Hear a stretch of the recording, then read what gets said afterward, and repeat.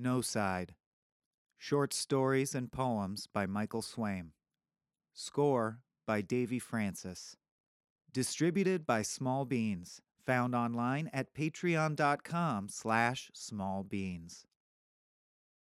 This audiobook is dedicated to Noah Byrne, who taught me that the only way to run with a mug of hot coffee without spilling it is not to look, and that everyone has a shit room. If you're listening to this, you've done it. Penetrated to the deepest parts of my emotional sanctum, whether you intended to or not. Performers tend to do that to you. We're like placemat mazes crying out to be easily solved. And yet, only a slim few of those I've been lucky enough to call my fans have cared to take an interest in the disquieting castles that inevitably result when I'm left unattended in a sandbox. But stories and poems, like those that follow, are what initially found me and made me into a writer. The short fiction of genre authors is my favorite flavor of brain candy, and it's with immense gratitude that I humbly attempt to contribute to that story flow. You're going to learn about some of the things I care most about, and some of the things I fear most as well. We'll talk about loss, resilience, cruelty, passion, art, death and its antecedents, how to live among trees, and how to take vengeance on the universe. It's a darker journey than most offered by this network, but thankfully, we have the wonderful music of Davy Francis to illuminate the way ahead. Let's get started.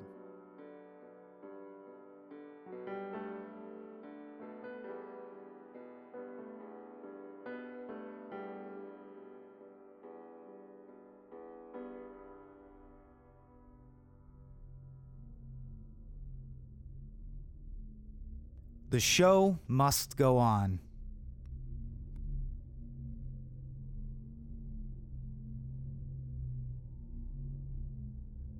In the darkness of the amphitheater, the every thought was abuzz. They had expected the separation to be traumatic, of course, but they had not expected this. They watched as Unit Cygnus X1 threw himself against the steel walls of his ship. Peering out from his eyes, feeling from within his body, they observed with concern as he moaned and screeched himself hoarse, flopped around on the floor, scrambled back and forth across the cramped chamber as if desperately searching. After an hour of complete hysteria, he simply collapsed and began clawing at himself, leaving bright, raw scratches across his bare face, chest, legs. When there was too much flesh jammed beneath his fingernails to continue, he shivered, clenched, and began to sob. Needless to say, they were upset. Unit Cygnus X1 had been their most capable component. He had been trained even from before birth for the moment of his inevitable separation from the Everythought. Their soothing words had pulsed and radiated through the amniotic fluid in which he had grown, permeating his mind and filling every atom of his being with the foreknowledge of this inexorable event. It had been his destiny, and they had whispered it into his ears when those were nothing more than bundles of cells, scarcely functional. How well they remembered it. And yet here he was, pale, naked, crumpled in the corner of the perfect ship they had built for him. The splintered thoughts battling for primacy in his mind were not at all what they had expected. The every thought were of one mind, because they could be no other way, and that mind had predicted a trepidation, a hesitancy, perhaps, but ultimately, and finally, a resolute adherence to one's duty. Loyalty to man, to earth, to the every thought. Instead, they felt in him only a dull, wriggling fear, a ripple of worry spread across the mass of their minds like the surface of a pond. Was he capable? Would he destroy himself before the proper time? Would the show go on? And it was a show, of course, because that was all that was left to them. Being one, knowing all, there was scarcely anything in the wide universe to hold them in thrall, or provide the mystery and curiosity a race like man required. Only this last discovery, this last uncharted domain, to which they had sent their brightest part. Doubt crackled through the core of the Every Thought. Would he provide the entertainment they had created him for? Would the mysteries of the black hole finally lay open to them? They listened intently.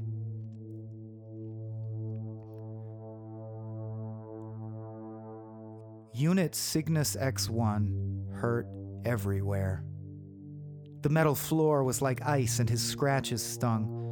His eyes throbbed in time with his heart, drying tears, leaving salt on the lids and blurring his vision. His throat felt like a desert, parched and rutted with the strain of shouting at no one. He was all alone.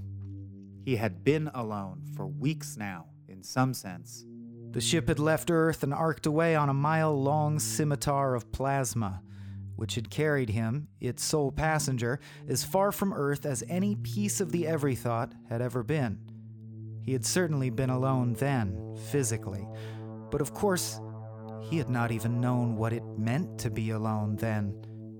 For then, his head had been filled with the singular vision and accord of the Every Thought. He had not been he, but rather part of a tranquil and harmonious whole, a tiny piece of a single mind. He had let his every thought represent one firing neuron in man's greater brain. He had drifted on the glassy surface of a warm ocean, and his brothers and sisters floated with him, never touching one another, but all moving together in a perfect, unbroken cant of consciousness. The swells would come and go, the ocean gently shifting in patterns too large for any individual to see, but which he had faithfully believed, interwove to reveal the right and true path. Immense emotional diagrams that illuminated the way of a mankind united, transcendent over the petty rivalry of individual egos. A mankind at last made one.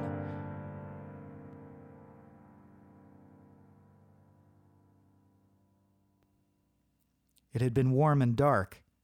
Now it was cold and bright. He lay still in the ship's cabin and felt every new sensation like an unwelcome slime covering his body. His nose was stuffed. His right elbow was sore. Everything was his. Whereas before he had been part of something large and strong, he now felt his weakness acutely, as if he were going to be crushed by a boot at any moment. He tried rolling onto his stomach. The flesh of his belly and groin contracted when it made contact with the freezing cabin floor. Comfort had not been something he cared about before the separation. Now he ached for it. This need made him very weak, he thought.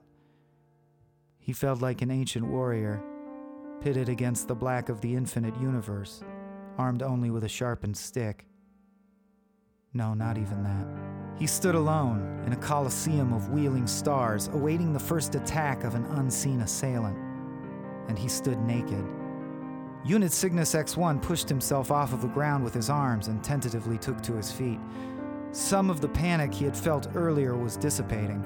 The knot in his stomach had ceased its upward thrusting and instead settled somewhere deeper inside him. He had never even thought of life as a battle before, he mused.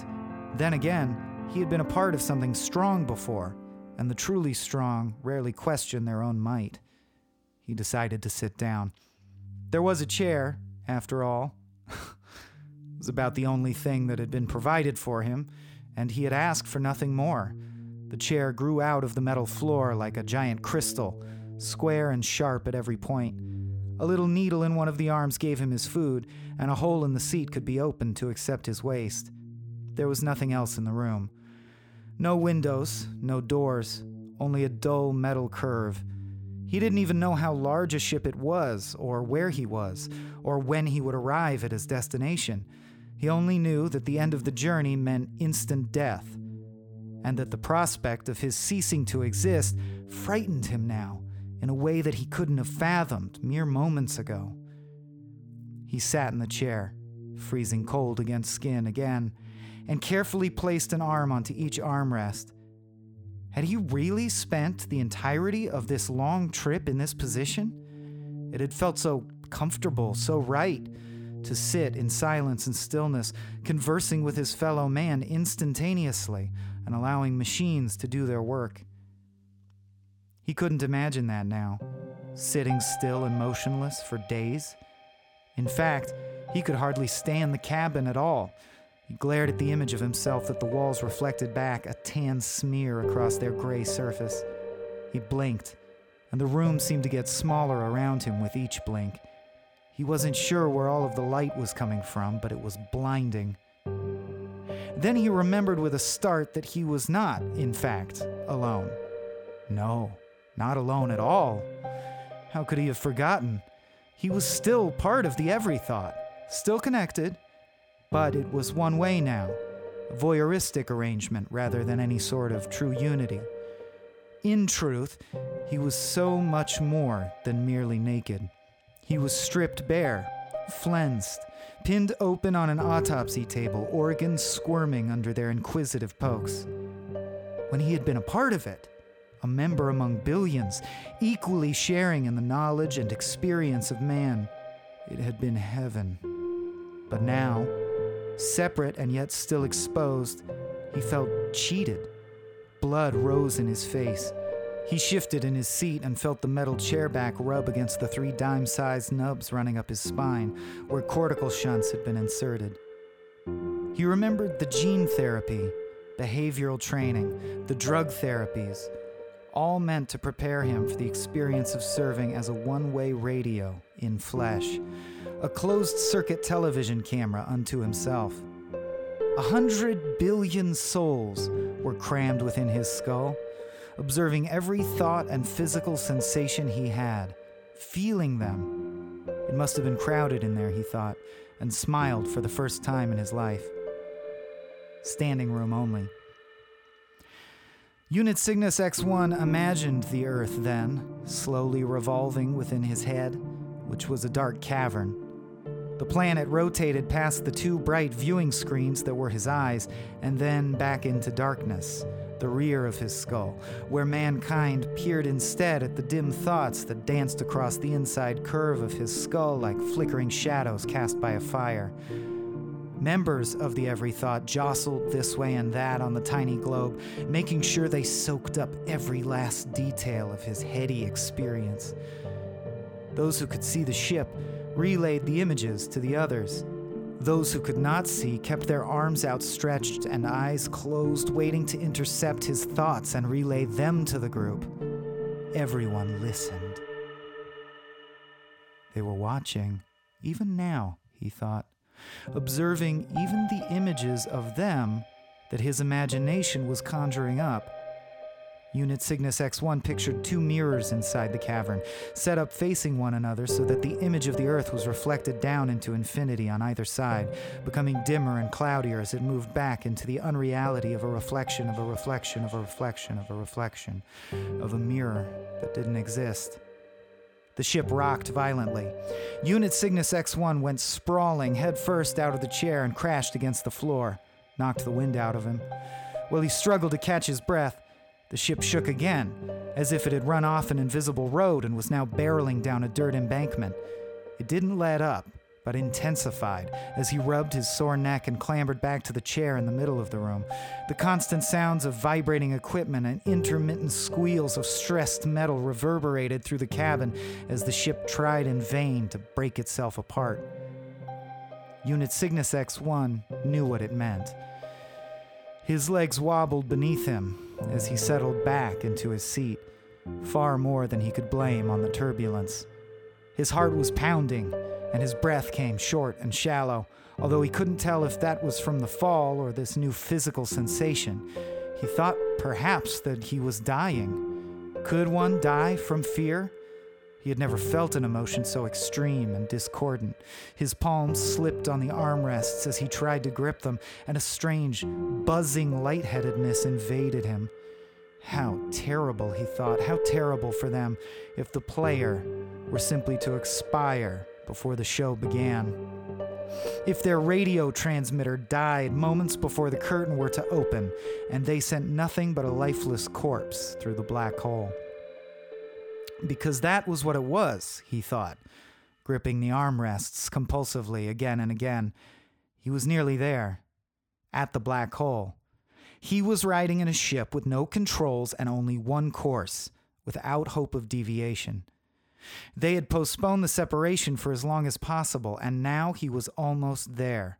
He would get sucked into his death, and man would watch from inside his brain, watch and applaud and parse the neuronal data for millennia to come, and at last be secure in a complete knowledge of the universe's mysteries. He thought he must die if it kept on like this. The darkness that lay ahead of him and the now alien-seeming beings that filled his mind worked like a vice, pushing him from the inside and outside and thinning him until he thought he must have the life crushed out of him soon. But he didn't. He didn't die. He just breathed harder and faster and clutched at the seat and felt the 100 billion inside him like a nest of spiders scrabbling around and pushing at the back of his eyes.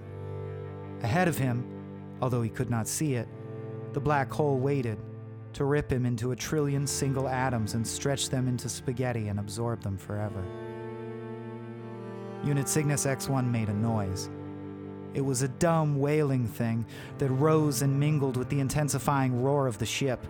He moaned again and again, and finally stood when the palms of his hands were raw from rubbing the warm metal of the seat. His elbows still ached and his chest still stung. His throat and lungs were fire, and the faster he breathed, the more his head began to tingle. The ship started to lurch and he stumbled around the cabin, wrapping his arms around himself, steadying himself against a wall when he needed to. He could almost feel the lewd anticipation of the crowd inside him. They were leaned forward in their seats like Romans awaiting the lions. The lights in the cabin seemed brighter than ever. It would be very soon. He would die, he thought. He would die, he would die, he would die. He would die forever, stuck between two mirrors. He would watch himself die 1,000 times. No, he wouldn't. He would die once and cease. The tan smear on the walls followed his every movement, his every thought. It would scream and die as well, the whole ship. Him alone, as a solitary object, as an individual attached to no one and nothing. Unit Cygnus X1 collapsed against the steel wall. He was flushed and still moaning, his arms wrapped tight around himself, his mind spinning so quickly that he thought the people riding the tiny Earth must be thrown against the inside of his skull and liquefied. The lights in the cabin seemed to intensify further, but they were no longer blinding, because they had begun to flash red in a futile warning. He almost laughed. And then, suddenly, he did laugh. He chuckled, then giggled, and then without knowing why, he was laughing loudly, hysterically. Tears started to stream out of his eyes. He could barely catch his breath, he was laughing so hard. Unit Cygnus X1 rolled around on the floor and pounded the ground with his fist and grinned uncontrollably, so wide his jaw ached. He let out a long breath and lay flat on his back, staring up at the naked, spread eagle, now tan, now red smear on the ceiling, and feeling the ship vibrate beneath him. He felt warm again. He had never been so much in his own body as right now, when he was about to be ripped out of it. Each sting, ache was his. Each breath he took kept him alive a few seconds longer. The every thought of man was in him, but they were separate, not him. Enemies. The black hole was an enemy. He was alone in the pit of a cosmic coliseum, and he would have to fight soon, and he knew that he would lose. But it would be his loss, and his death alone. He would put on a grand show, he thought, and he would not be back for a curtain call, no matter how much they applauded. The ship rocked a final time, then broke apart and was gone. For the barest of seconds, Unit Cygnus X1 found himself floating in endless space, grinning at a gallery of gently canting stars all around him. And then the lion pounced. There was pain, and he screamed, but the pain flared for only a second before he was stretched out and spun into the black hole like a spiderweb on the breeze.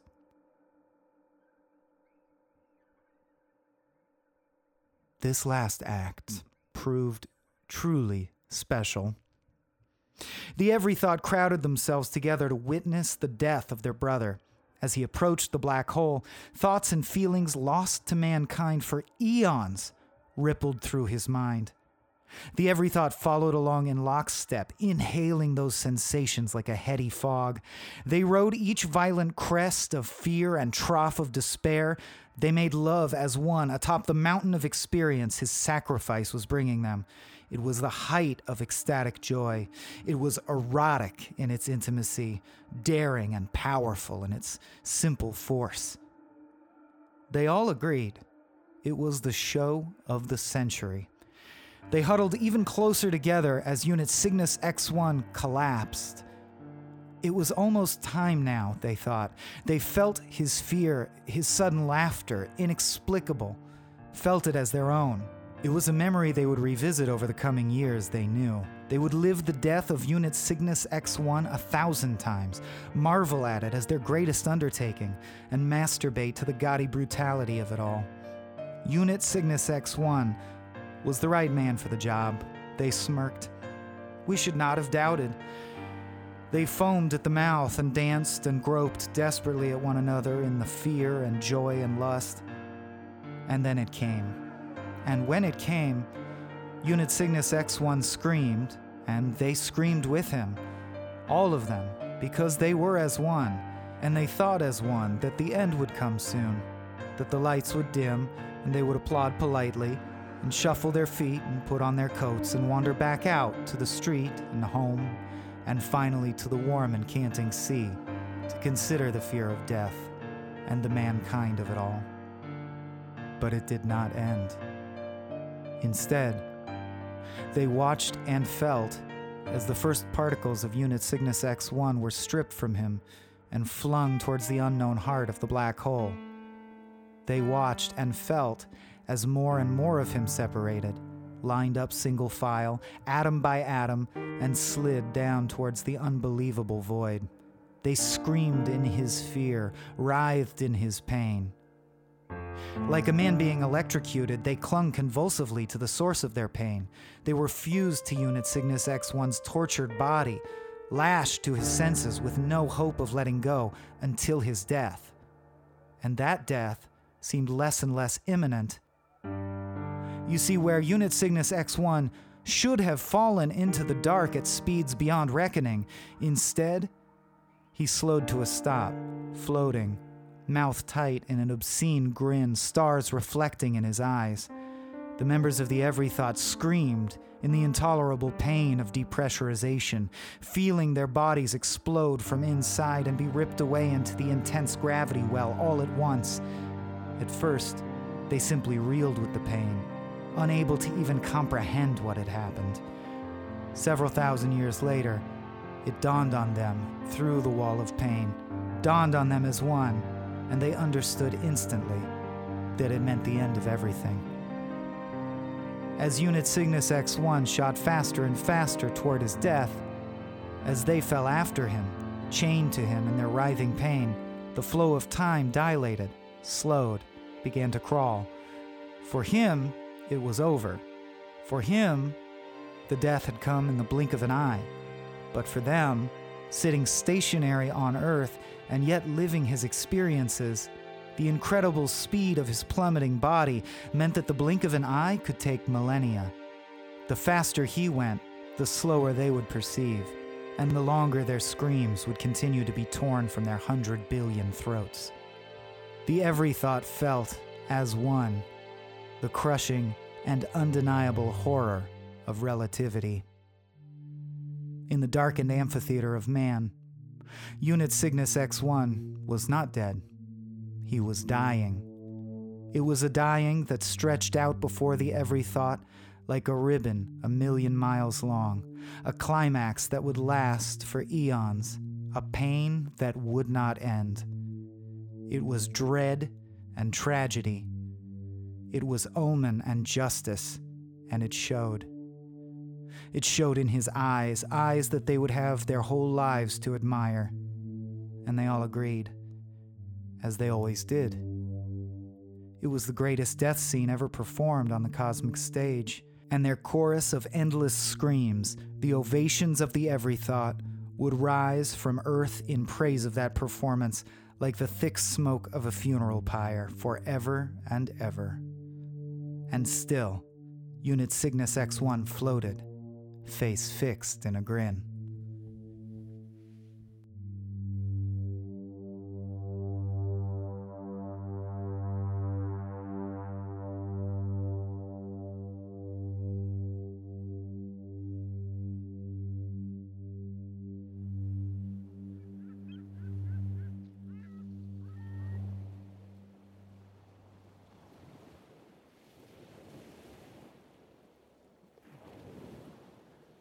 And it goes like this, a fable.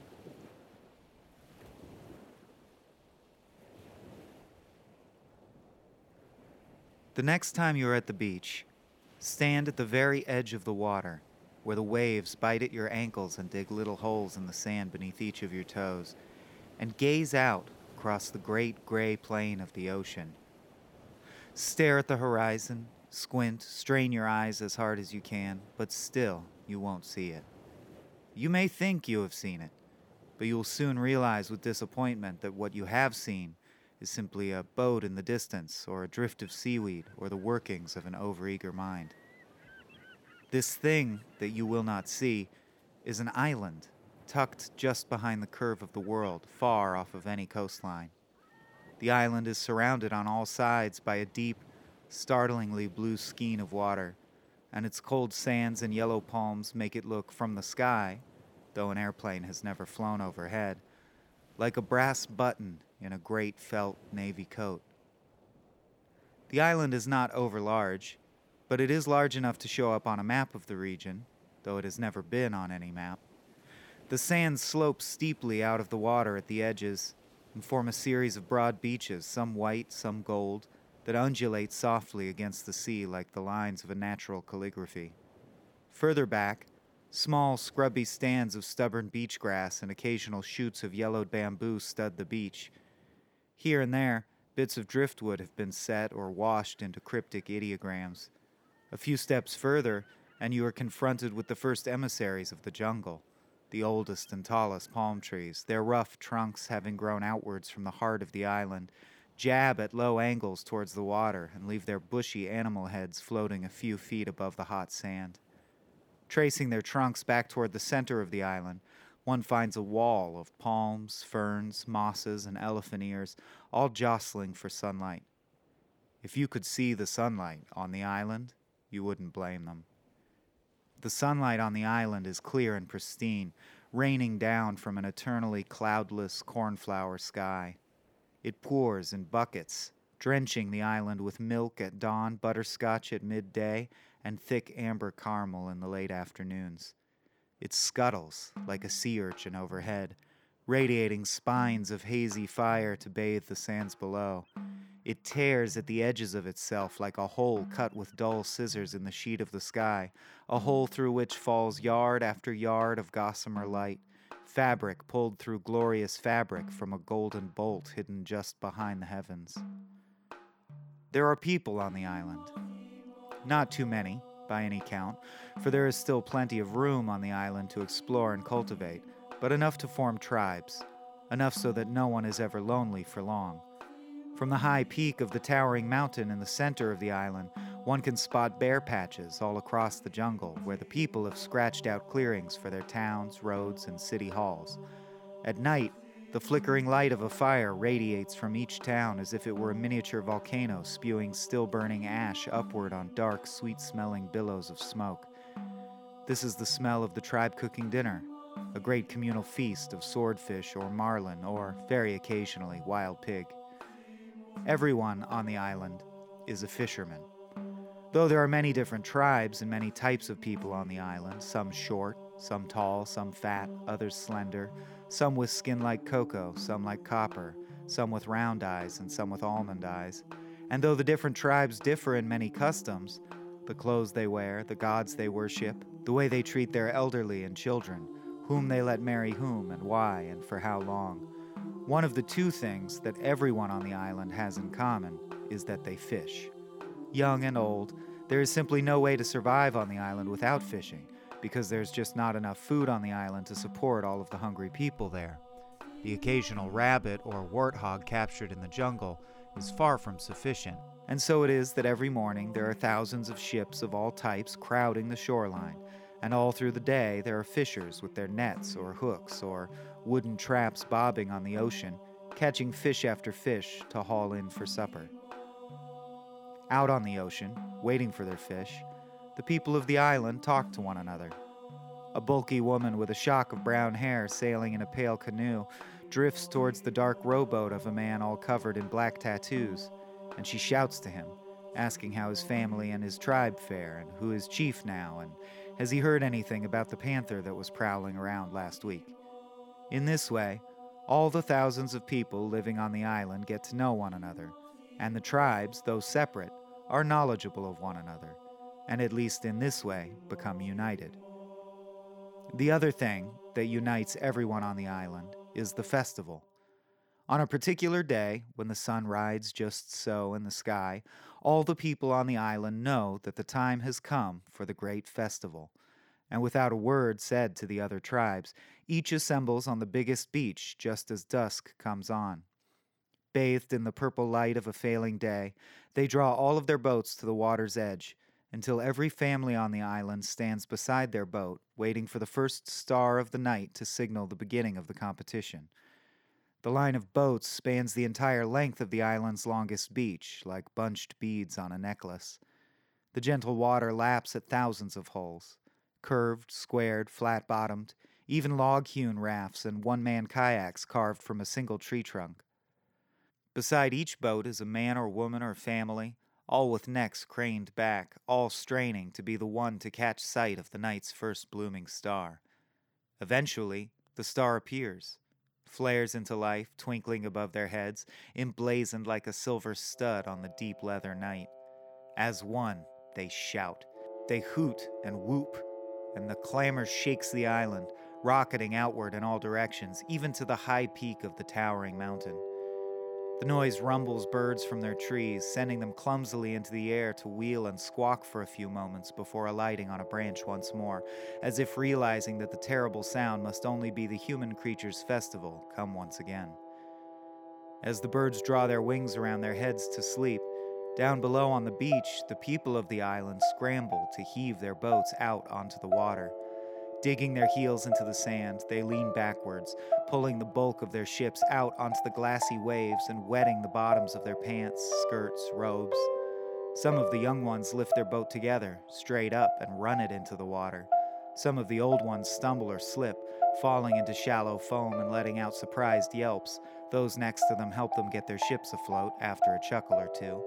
Within minutes, the 1,000 ships are drifting away from the island, an unbroken line of boats leaving the land like a layer of shed skin.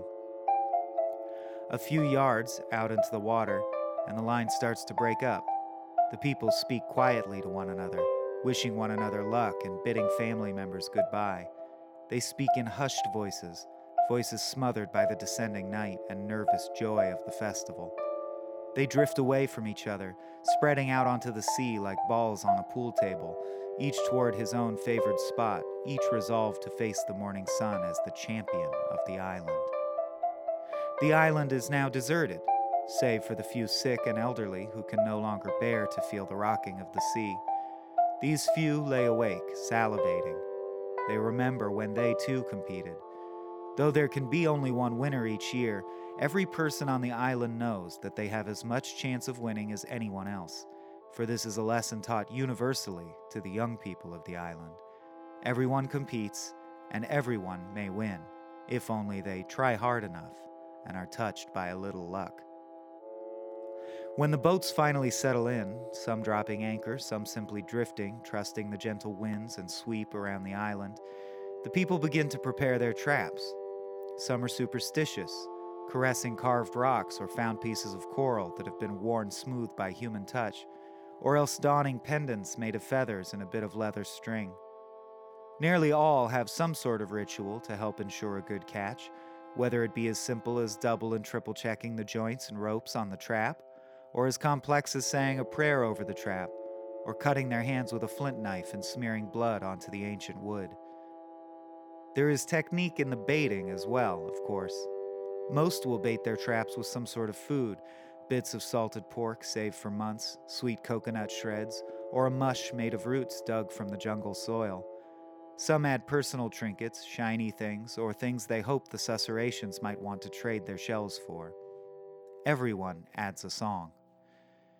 It is common knowledge on the island that the susurrations love music and songs, and that no fisherman has ever caught a susurration without enticing it first with a song. The song they sing into the traps is the fishing song, which all of the island's children are sung each night as they go to sleep from the time they are born.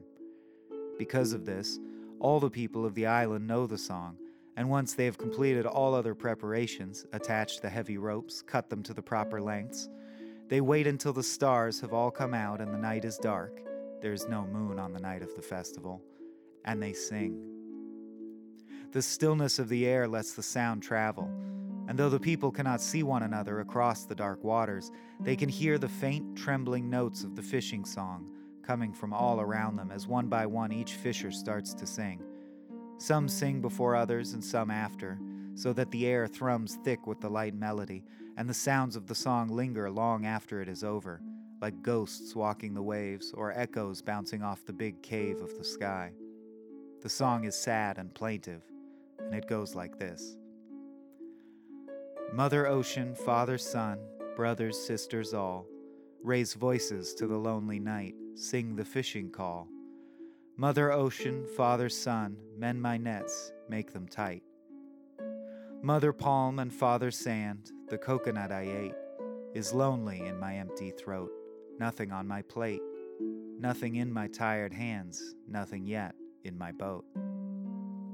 After the last voices fade, the people of the island wait in the vast black silence, listening to the lapping of the water and the noises of the song which isn't there anymore. When that too fades, they each drop their traps into the water, careful to make a small splash, susurrations are timid and easily annoyed, and arm over arm they let out the thick ropes, lowering the song and other bait to the depth they have chosen as ideal. What this depth is a topic of much debate, and each fisher must make that decision on their own. Once the traps are floating below them, the people of the island wait for the susurrations, their boats gently rocking as the water heaves with the deep breaths of the slumbering earth. Susurrations are very unique creatures, and you are likely not to have heard of them, let alone seen one. They only live deep in the ocean, and only in the vicinity of the island I'm telling you about. Although Japanese fishermen claim to have caught a susurration which later escaped, this has never been proven, and the photos are likely doctored. Larger than regular crabs, most adult susurrations are the size of a big dinner plate and about as thick as a pillow. One reason susurrations are not well known is that, unlike other crustaceans, they are not able to easily leave the ocean. Susurrations prefer the depths of the sea, where they can tunnel through the water like silk or simply float upside down in rapt contemplation. When taken on land, a susurration becomes stupid and clumsy. Its shell, which while underwater is an ever-changing, shimmering play of light and color, becomes a dull, ordinary red when exposed to the air. Susurrations are intelligent and curious creatures, but adhere to a very strong moral code. If trapped in an underhanded fashion, they will soon use their strong claws and devious intellect to find a way free. But if trapped properly, in a trap baited with song or other things which the susurrations prize, they will calmly, though some say solemnly, take their place in the trap and allow themselves to be captured, and their shells, which are the object of most who attempt to capture them, to be taken. It is this fact that allows all the people of the island to capture the susurrations, as they have known for centuries the proper bait to use and the ways to make a trap comfortable and inviting to a susurration. Usually, it is not long before a fisher who has lowered a trap feels a tug on the line, or hears the ringing of a bell to tell them that a susurration has chosen their trap as its final home. Then they happily pull the trap up, hearts beating in anticipation, hoping that their susurration will be the biggest, most beautiful one captured that year. One look at the shimmering, phosphorescent shell of their catch, and they are sure it is true. All the way back to the beach, they grin secretively, convinced more than ever before that they can win the festival competition this year. Before the canopy of stars has drawn a quarter of the way across the sky, all the thousands of boats that left the island are back on the beach, hastily drawn in or tipped up against palm trees, scattered across the sand like driftwood. The tracks of thousands of people and thousands of dragged traps form a path from the beach to a clearing only a few hundred yards away, where big bonfires are already burning, and the next part of the festival is ready to begin. Dozens of long wooden tables have been set up, their tops slicked down with a varnish made from tree sap. It captures the light of the burning fires and seems to glow from within. Each villager has caught a susurration. Each and every man, woman, and child has brought their very own entry to the competition. As the islanders dump their traps out onto tables, the susurration's shells are already beginning to fade to an ordinary red. They stumble around dumbly for a few seconds, bumping into one another as if drunk, before finally rolling over onto their backs. As one, the islanders begin carving, separating the delicate shells from the still-living susurrations. Like fishing, this requires its own technique, and each tribe has a different manner of cutting and skimming, a different preference for type of knife, point of first incision, and direction of cut. The creatures twitch instinctively when cut open, flinching away from the pain, but most of their organs are removed simply enough by reaching a hand in, squeezing the heart, and pulling. All of a susurration's organs are attached to the heart, so this is a very efficient way of deshelling them. The islanders have learned to feel for the small, hard heart and do so with intense focus. They work intently, never speaking other than to grunt in effort or concentration. The work is not silent, however, as the susurrations begin all at once to strike up a cheerful chorus of their death song, in trade for the fishing song that was given them. The song is always the same, and it goes like this. Fisher, you who captives keep, brother, sister, hear. The song you sang stuck in our heart, the sky so near, looks wide and deep as any fisher's art. Sink upwards, upwards fall, rise up to the depths. The sea is black, the current breathes, the ocean's secrets to one and all, but your soul deceives. By the time the susurrations have finished singing, most have been stripped of their shells, which are now a deep, if inert, red. Their silence is taken by most to mean that they have died, although it is impossible to tell whether what remains of the susurration is alive or not. What remains are the crab's innards, little more than a pile of gleaming white pulp and various pumping organs attached to 2 eye stalks at the top.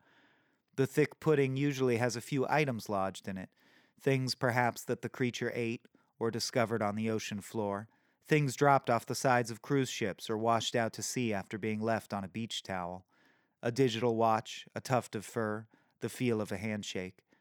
But all in all, the mess is rather unsightly, and the innards, along with anything stuck in them, melt into a pungent gray slime when left unattended. Some tried to cook and eat the meat once, but it was tough, difficult to prepare, and tended to cause indigestion.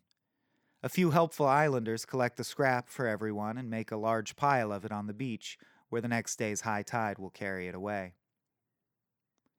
At this point, I'd like to say something about cultural heritage.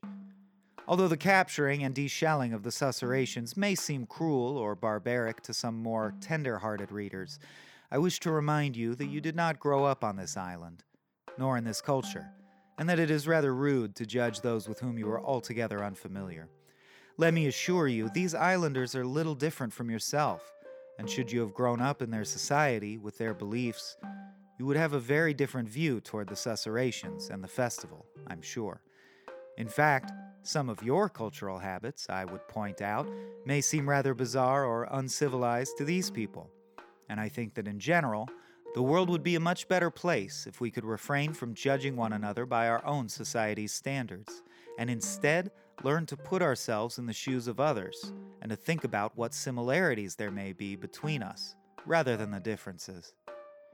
In any case, once the remains of the susurrations have been piled on the beach, the islanders clean and polish the shells they've collected, careful not to chip the delicate surface, until each one shines like a burnished red shield under the uneven light of the bonfires. By the time they are finished, the darkest of the night has passed. Most are weary from the hours spent waiting for their traps, shelling the crabs, and scraping and polishing the shells. Their joints and bones ache, their eyelids droop. Nevertheless, all, even the youngest children competing, shake off sleep and fill their lungs with cold, bracing air. They will need the vigor and enervation of the night. They will need to strum their heartstrings tighter and louder, to let the burning each feels in their chest grow, carry them forward with supreme passion to their final and most important task, painting and carving the delicate shell of the susurration. For the festival is, above all, an art competition. It is a battle to arrest, to awe, to stun and crush and seduce with the beauty of one's shell. Each islander has until sunup to reform and refashion the ceramic plate into anything they choose, to wrench their souls from their bodies and etch them whole upon the red canvas of the shell. Each islander knows, each has been taught and believes that whosoever harbors the passion of the artist in their heart and the vision and clarity to commune with their own spirit, whosoever desires the most, will ultimately be voted the festival's winner. But the people are not foolish, not like the festivals of decades past, when competitors spent hours crawling the jungle floor, snouts in the dirt, scraping hands and knees in search of roots and berries to mix into dyes, spying out well-formed rocks to use for carving the shells, or scrabbling up trees to scavenge feathers and bits of eggshell from a bird's nest for decoration, or whole eggs to make into glue. Some fools, in those less civilized days, even went so far as to scale the high peak of the towering mountain, to try and get a view of the jungle like a smooth, dark stone, and the water stretching off in its infinite wrinkles, and the sky filled with so many stars it was a wonder it didn't come crashing down. These terribly primitive people used to try and use those things to stir their spirit, inform their artistic work, but nearly all today agree that climbing the mountain or crawling through the jungle isn't worth the bumped shins, bleeding palms, and aching bones. The islanders competing tonight have no need of things like dyes or carving tools or glue or water or stars to make their art. They don't need anything to stir their spirits either. Are their hearts not already beating fast? Are their chests not stinging? Their spirits not spinning and roiling? Their cheeks not hot and flushed with the throbbing need to prove that they are the best, the most deserving of being recorded for all time as a champion of the island? No, the islanders are not fools. They know that the festival is a competition, and like all competitions, it is not merely the greatest artistic endeavor that takes the prize. They know that one must understand the rules in order to win. One must be able to move sideways and climb ladders backwards, to manage the system like one manages the jungle, subtly and with tact. So the people work on, moving the shells this way and that, rolling them in their hands, pondering what artistic thing may lie inside or on the surface of the chitinous shell. They run their hands along the outside, imagining that somewhere within, the key to their victory is locked away, waiting to be released. Something to make everyone stop and take notice, to take breath away, to be beloved and praised by everyone. Each islander holds their shell as if they've already won, as if the shells they hold are gold medals. The fires dance in their eyes. Hours pass. The sun has almost begun to roll back into the sky, and faint, trembling light peeks out from the world's edge, bringing with it the smell of morning and cold dew on the skin. The great bonfires are smoldering now, bathing the people in a deep cherry glow. Still intent, still silently moving their shells in their hands, the islanders wait for dawn, the signal for the end of the festival and for the time when they will all come together and choose a winner. They, all of them, have left their shells unmarked. Each is as simple, plain, and mutely red as it was when they split from the susurration's quivering insides. This may seem strange to you, who knows so little about art, but when you hear how smart, how clever, and reasonable the people of the island are, you will not think it strange. If you were to ask one of the island people why they didn't paint or carve their shell, this is what they would tell you.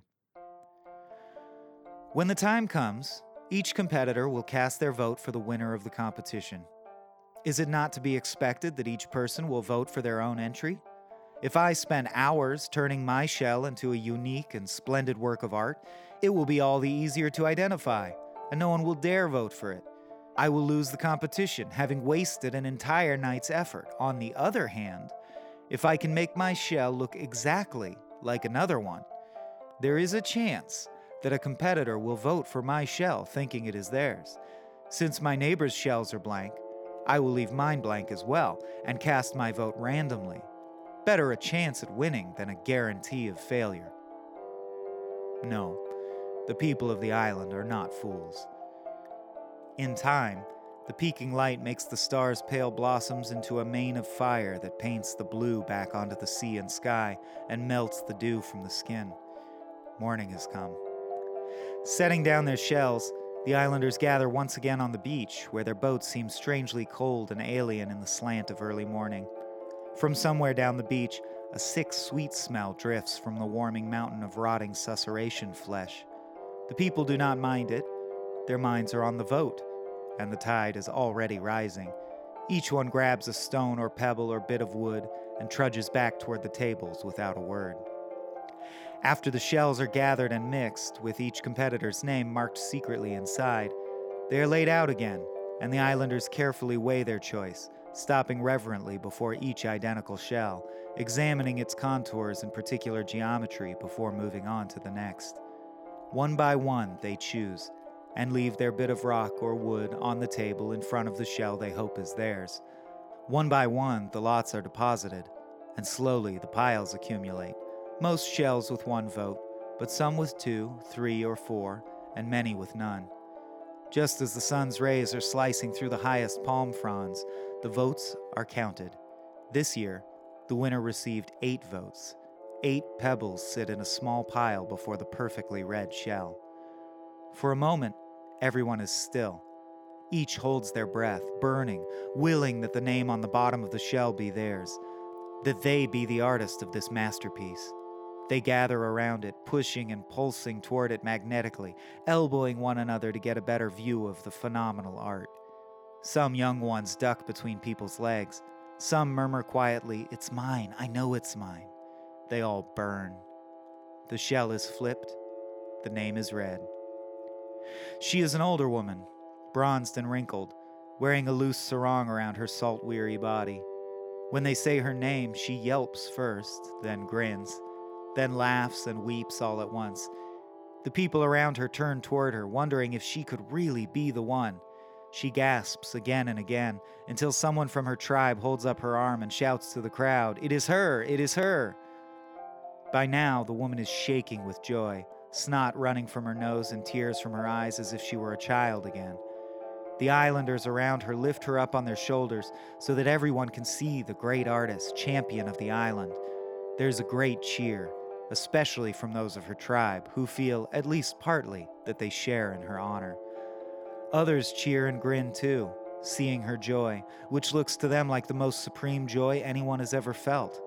They ignore the bitter taste that surges up to the back of their tongues and attribute the lightness in their stomachs to lack of food and sleep, reminding themselves that they tried their best and that the woman's shell really was quite extraordinary. They vow to try harder next year. Only a few weep, and those are polite enough to leave the crowd and find a place to compose themselves. The crowd moves as one now, as if prodded forward by the spears of the sun. They have a seeming momentum, moving first to the tables to gather all of the shells, including the winners, and then tumbling downhill back to the beach. Altogether, they throw the losing shells down onto the packed sand by the shoreline and stomp them into hundreds of jagged pieces, shouting and whooping. The shells bow under their feet as red as hearts, and then splinter with a great cracking noise. The winner, still held aloft, looks back rapturously at the millions of tiny fragments littering the beach as the crowd carries her back towards the center of the island, past the long tables and now dead bonfires, into the jungle and towards the high peak of the towering mountain. By the time they have almost reached the cave at the top of the mountain, it is midday. The sun beats down on the crowd, drawing out any sweat that was not drawn out by the arduous climb. Some small children or older people have stayed at the foot of the mountain, unable to make the climb to the cave. The crowd is quiet now, focused on the work of moving the winner forever up towards the black hole ahead of them. They pass the mouth of the cave with a sigh, grateful to be on level ground and in the coolness of the cave's shadow. The first ones in stop, as every year, to wait for those behind them, to wait until the entire island has assembled in the big amphitheater of the cavern. While they wait, they peer reverently into the dark at the statues. The statues are metal, but the dust of the cave has dulled their luster. They aren't arranged, other than that they all face the mouth of the cavern, as if to mirror the islanders waiting to enter. They are all silver in color, and there are hundreds of them. Though the darkness at the back of the cave hides most of them from sight, just those that stand close enough to the front to be viewed are impressive in their number. All types of people are represented. Children, old men, dark-skinned and light, crippled and virile. The statues are as various and eclectic as the island people themselves. One would think that the people depicted in the statues had nothing in common, but the growing crowd at the mouth of the cave know better. These are the winners, the champions of the island. Each statue is the perfect likeness of one of the island's many great artists and spiritual visionaries. At the base of each, the shell of the winner sits, covered with thick blankets of dust and web. Oh, they think, to be immortalized in this hall of wonders. This year's winner gazes at the statues in the dusky light and weeps again. She clutches her shell to her chest with both arms like a little girl hugging a doll. Her eyes become glassy with joy, and she bounces on top of her carrier's shoulders, wordlessly urging them forward. As one in their wonder and awe, the crowd swims through the cool of the cavern toward the back, where the throne waits. The throne is not a chair. The throne is a ring of stone columns, each the size of a man. They rise toward the invisible cave ceiling until they disappear into dusk. They've been worn smooth by thousands of years, by the millions of hands that have touched them, hoping for some feeling from the sacred and divine. The circle they encompass is 10 feet in diameter, and the floor is bowl-shaped from eons of use. An ancient iron grating is set in the center, thickened with rust but strong as ever. This is the holiest of places, the blessed circle that may only be inhabited once each year by the winner of the festival. They slowly lower her from their shoulders and set her small feet on the floor of the cave. Weakly, the woman pads forward, still clutching her shell. As she approaches the circle of columns, she absently reaches out to someone nearby, handing them her shell, that glorious opus, to be placed with her statue when the time comes. She does not look at them, but fixes her eyes at the center of the ring. When she passes through the line of columns into where the ground begins to slope down toward the grate, she feels a sudden electricity, a rush of fulfillment, and she gasps. She almost collapses, but she steadies herself on one of the great stones. She sets one of her calloused feet onto the rough grating and hums at the cold, damp feeling. It is all just as she imagined it. She laughs again. It echoes in the cave, soaring over a silenced crowd. Grinning, she now moves to the very center of the grating and turns to face the crowd. The grating sinks slightly, as if she has pressed a button. Above, there is a rumble too large and too mighty to be anything but divine, quickly followed by the hiss of liquid slithering downward from the plumbless dusk above her. In the seconds before the molten ore hits her, the woman wonders what position she ought to stand in. A few dignified poses flash through her mind in a rush. Why hadn't she thought of this before? In the end, she manages to raise one hand to her chin and purses her lips in an expression of deep thought. Then the liquid stone pours down onto her, melting her flesh and burning her hair and boiling her eyes in an instant.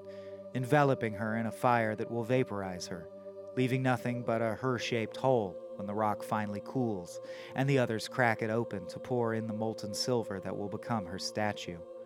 She screams, of course, as she dies, sings out a single note of her own death song before her throat is burnt to nothing.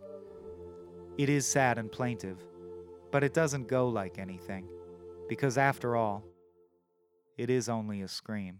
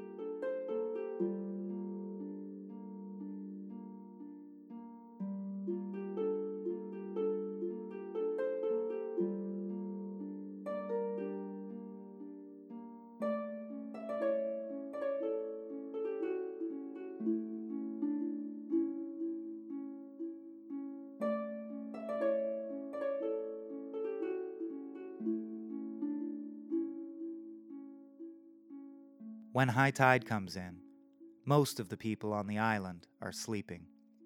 The festival is over, and the warm afternoon seems an ideal time for a nap in the curve of a palm tree's back or on the clean white sheet of a hidden beach. No one, of course, sleeps on the big beach.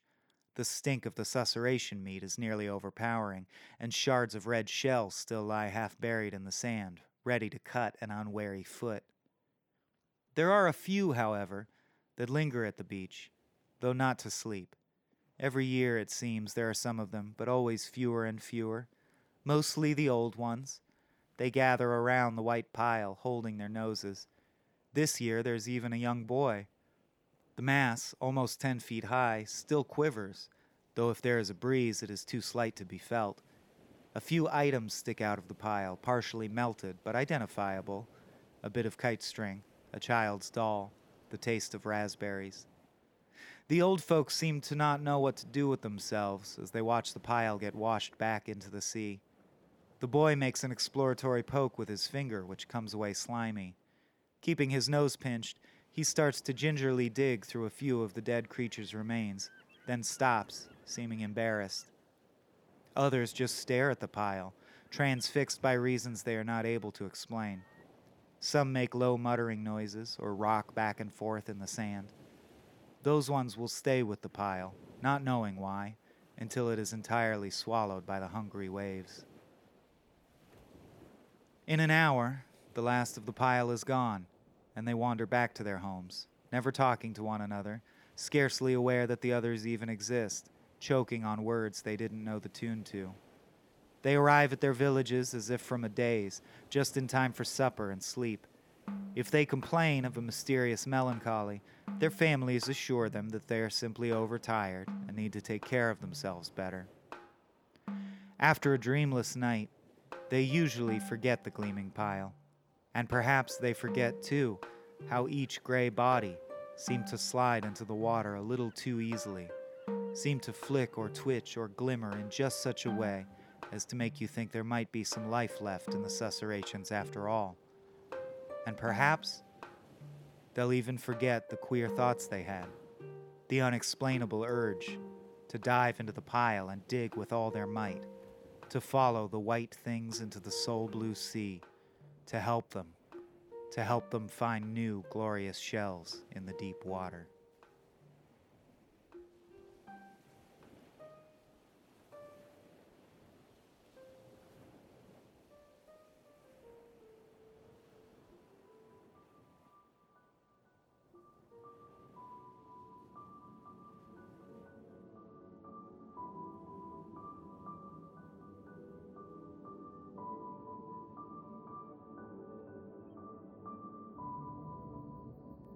Dear Jane, Falling out between Jerry and Sasha could happen anywhere, not just on Campus Green.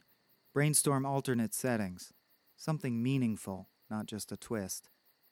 In general, look for settings or action that illuminates relationship. See the screenplay as a medium that does this well. Carrie equals too sarcastic? Want to be likable, but must stay true to character. Also still needs to incite Jerry's big move. Nature as source of personal strength. Rivers, woods, mountains. What do they mean? To whom? How to incorporate? Switch lunch scene with park scene. Structure. Parallel narratives. Flashback. Main focus is love story. June 12th. Dear Jane. I've never kept a journal before. Or maybe these are letters. Anyway, they let me keep my notebook. Who are they? And it seems like I've got a lot of free time on my hands. I miss you. They haven't hurt me, so I'm hoping that they're treating you well. I don't know how long they've been on Earth or what they want with us. I haven't even seen any of them again since I was captured. I was coming down from the peak of Mount Taurus when they found me. It really was beautiful. The peak was all gray stones and scrub. You could see the Hudson headlands and trees like broccoli heads crawling up the mountainside across the water. I was smothered in clouds. I felt inspired. Was scribbling notes for the book like crazy. You would have loved the silence, the look of the river below like a slow-moving snake. It was a hell of a climb in the humidity, but when it was all over, I wanted you there with me more than anything. I wish I could have teleported you up there just for a moment. You would have popped out of existence, leaving some rich gallery patron utterly lost, waiting for the end of one of your rehearsed anecdotes, and appeared up there on the mountainside, splattered in paint, wearing canvas coveralls. I should have taken my camera, didn't think of it. I'm sorry I missed the opening, sweetheart. I should have been there. I did what so many people lament and assume there would be more chances in the future. I'm sorry we fought. It doesn't mean anything. I hope you know that. I was just upset about the rejection letter. Maybe even envious, let's be honest. Here you are opening another big show filled with paintings that make no sense to me, and I can't get anyone to even read my manuscript. I shouldn't have taken that out on you, though, and I feel so stupid. Your paintings are beautiful. They aren't gimmicky or vacant or any of those things I shouldn't have said. They took me when I was about a quarter mile down from the peak, beneath the clouds and the timberline. What's funny is I had considered going off trail, but decided against it. Did they find me because of that? Maybe they would have found me either way, I don't know. They look like underwater light, don't they? I got a good look at one, how to tell how many, when they took me, and it made me remember the way I used to float face up at the bottom of my uncle's pool and stare at the sun refracted through the ripples on the surface. They move like that, too, but they have more colors. Purples, golds, green, almost aurora borealis-like, and changing, as if the frequency of their light were hooked to a radio dial that someone is constantly turning. Maybe that's just the visible spectrum parts of them. I don't even know why I call them, like sentient creatures, except that they seem to be consciously controlling things. Maybe this is a universal phenomenon, or a religious thing, or an acid flashback. Maybe I'm dead. I don't feel dead. I was out, though, cold. This thing, this angel of light drifted down through the thick tree branches, just fell through the wood and leaves like rain through a sieve, hovered there in the middle of the trail, and I felt this electricity in the air. Maybe you felt it, like when you know you're going to get a static shock the next time you touch metal. And I stopped, and I don't know why, but I reached out to it, like maybe it was a trick of the light, a mobile rainbow or something, and it sent a tendril of light out at me, snapped out, and knocked me out instantly. No pain, no dreams, just crumpled to the ground. Except I don't even remember crumpling. That's how fast it was. Like my brain just shut off like a light. But I don't feel dead. They brought me back to the city. I'm not sure where. I'm in a hotel room, but all the furniture has been taken out, so I'm not sure about much of anything. just an empty box with an imprint on the carpet where the bed and dresser and nightstands used to be, and an empty bathroom without toilet paper or soap or shampoo or anything, and an empty closet. They even took the coat hangers, which must have been tough because it looks like they were the kind that are attached to the rod. The front door is a big metal fire door with the knob missing, and it's rigged shut from the outside somehow. I've rammed into it a dozen times, and all I've got to show for it is a bruise on my left shoulder. I'm a little worried about the bathroom situation, but I haven't had to go yet. The water runs. The lights work. The wallpaper is gray with tiny pastel flowers that you wouldn't even notice unless you had nothing else to look at. At least they left me my notebook. When I woke up, my backpack and walking stick were gone, but my notebook and pens were still in my vest pocket, in the zippered one. You always told me I was crazy for carrying around so many pens. Maybe somehow I knew something like this would happen. The pocket's tough to find, so I'm not sure if they missed it or just didn't care. It's hard to believe they missed it after all the powers they seem to have. They've taken over the city after all, or at least all of it that I can see from my window. The hotel faces an office building with mirrored walls, so I can make out a good portion of the street I'm on. Everything's deserted. It's eerie. There are no cars, no people, not even rats or insects or pigeons as far as I can tell. The only signs of life I see are the distorted reflections of other people in the same building as me, passing by their windows. I can't figure out why I'm the only one who looks. Everyone else is just a shadow passing by as if by accident, en route to other business. I thought I heard someone moving around in the room above mine, and I yelled and jumped and hit the ceiling like a madman for about 15 minutes, but there was no response, and eventually the sound faded. So is that it? World domination, complete and instant? Maybe there are government troops with ray guns somewhere leading a ragtag team of survivors in resistance, but for some reason, I find that hard to envision. I wonder if they're going to feed me. I miss you. I'll write again tonight. June 12th. Dear Jane, the room I'm in is about 20 feet by 30 feet, not counting the closet or the bathroom area. The bathroom area is about 6 feet by 8 feet. The closet is 6 by 3. The window on the far wall is big, about 6 feet by 10 feet. Outside in the shadowed street, I watch the workers going to and fro. They started in the afternoon, after the sun had set behind my building. They all have the same stupid, vacuous expression on their faces. It's hard to avoid an ant comparison, especially once I saw what they were doing, dragging anything and everything mechanical back down the street. Lampposts, pieces of cars, mailboxes, anything metal it seems. 5 or 6 of them, or as many as it takes, lumber over to it, yank it out of the ground, and go back around the corner of the block. Where the hell are they taking them? What for? I recognize the same people again and again. It's hard to see them from this high up, but there was a woman in a bright red cocktail dress, and she must have come back for pieces of this car's engine a dozen times. She just picked out whatever she could carry, hoses, clamps, I don't know cars, but just small pieces, and she'd walk around the corner and come back in 15 minutes and take more. Always wearing that ridiculous dress. They must have captured her or turned her when she was at a party. It makes the whole thing seem even more like a dream.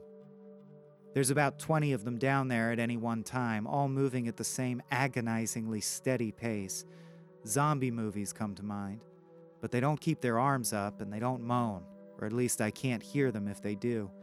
The window's open now, so I think I would hear them. I yelled to them for a long time when I first saw them, but it's no use. They're workers, with a capital W. They don't even look up. I broke the window. It was rigged so I couldn't open it. There wasn't anything to break it with, so I had to use my arms. That was a bitch. It looks so easy in movies, but of course it's not.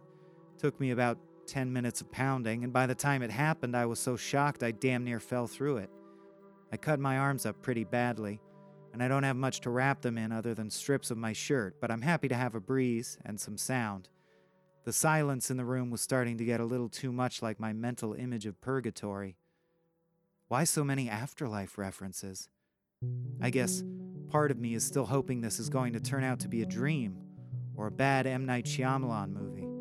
I'm waiting for the moment when the movie ends and the lights come up, and I turn to you and ask you if you liked it. We both laugh and shuffle out of the theater to find our car and go for coffee and sit and talk about how contrived it all was. Every time I see a new worker down below, I pray that I won't recognize your face. I don't want to think of you like them. I can't imagine you wandering the city looking for scrap metal. I don't know what I'd do if I saw you. Probably jump. I'm sorry, Jane.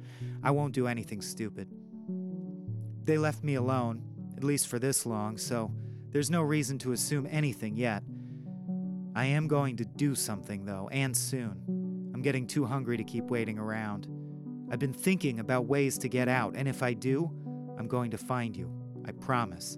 I'm going to find you and we'll leave the city, whether you're lobotomized or brainwashed or whatever. I promise. I'll take care of you.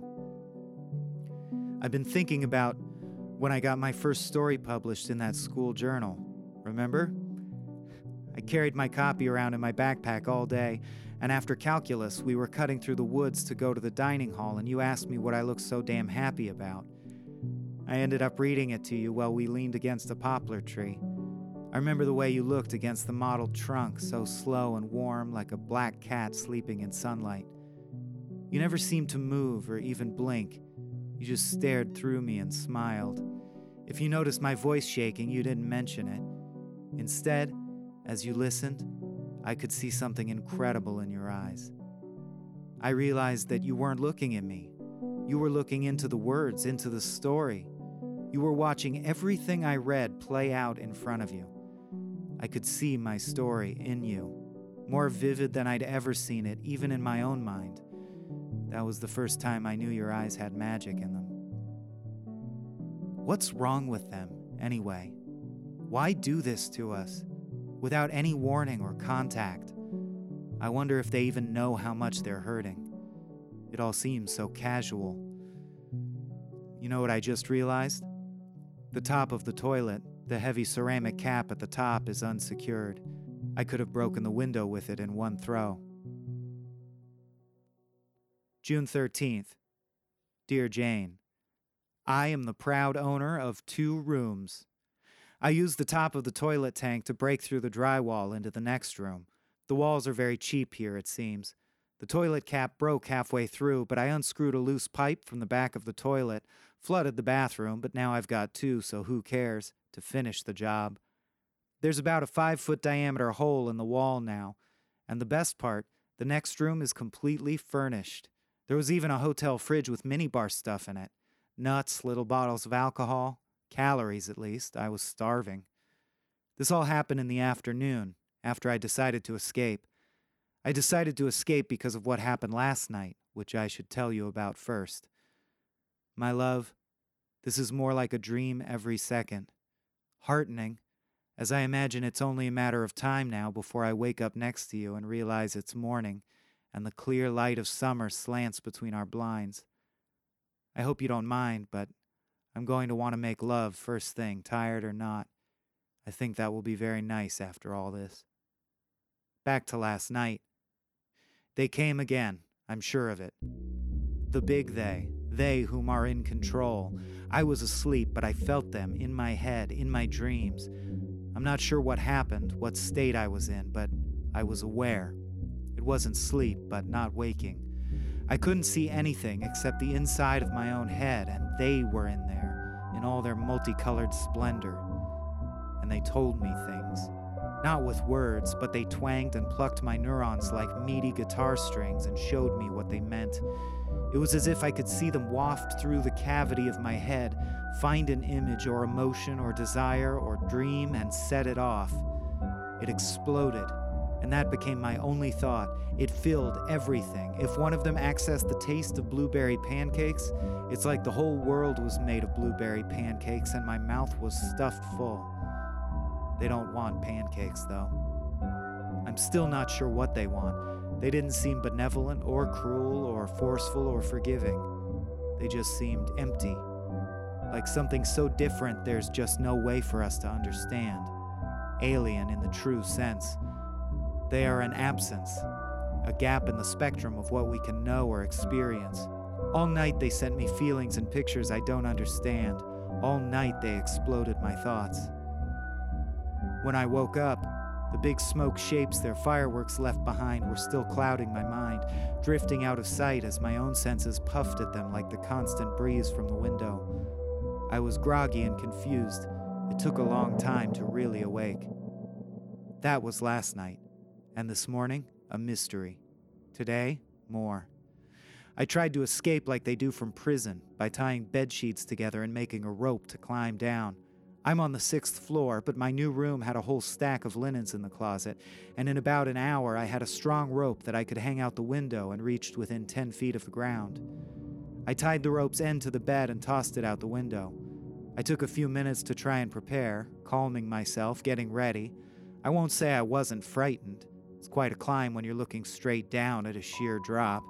But just when I was ready, I got this overwhelming feeling of despair. Whenever I even thought about climbing out, I'd get the feeling that I shouldn't do it. It was something more than fear. I felt that it would be wrong.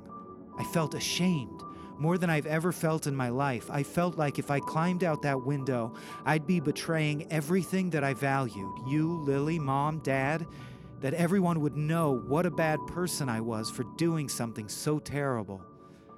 My hands shook, and my stomach cramped up. I felt so awful about it. I started to cry, Jane, thinking about all the people that would hate me if I climbed out that window. I'm sure it was them. Something they're doing. Somehow they're still in my head, giving me feelings and images. Images of people's faces, frowning, twisted in disappointment and hatred. I remember all the times you ever hurt me with a glance or a word or a silence, and I relive them all whenever I think of trying to escape. It has to be them somehow, and I know it, but I can't do anything about it. I'm sitting here writing, and I should be gone from here, but I can't. Even now, I feel like if I think about the window anymore, I'm going to be sick. Jane, I've been trying all day, and I can't do it. I'm not strong enough. If I tried to climb down this way, sobbing, shaking, I would fall. It's like something physical racking my body, like a dog's shock collar. I feel helpless. I keep thinking of when we first moved to the city and everyone seemed so strange and cruel.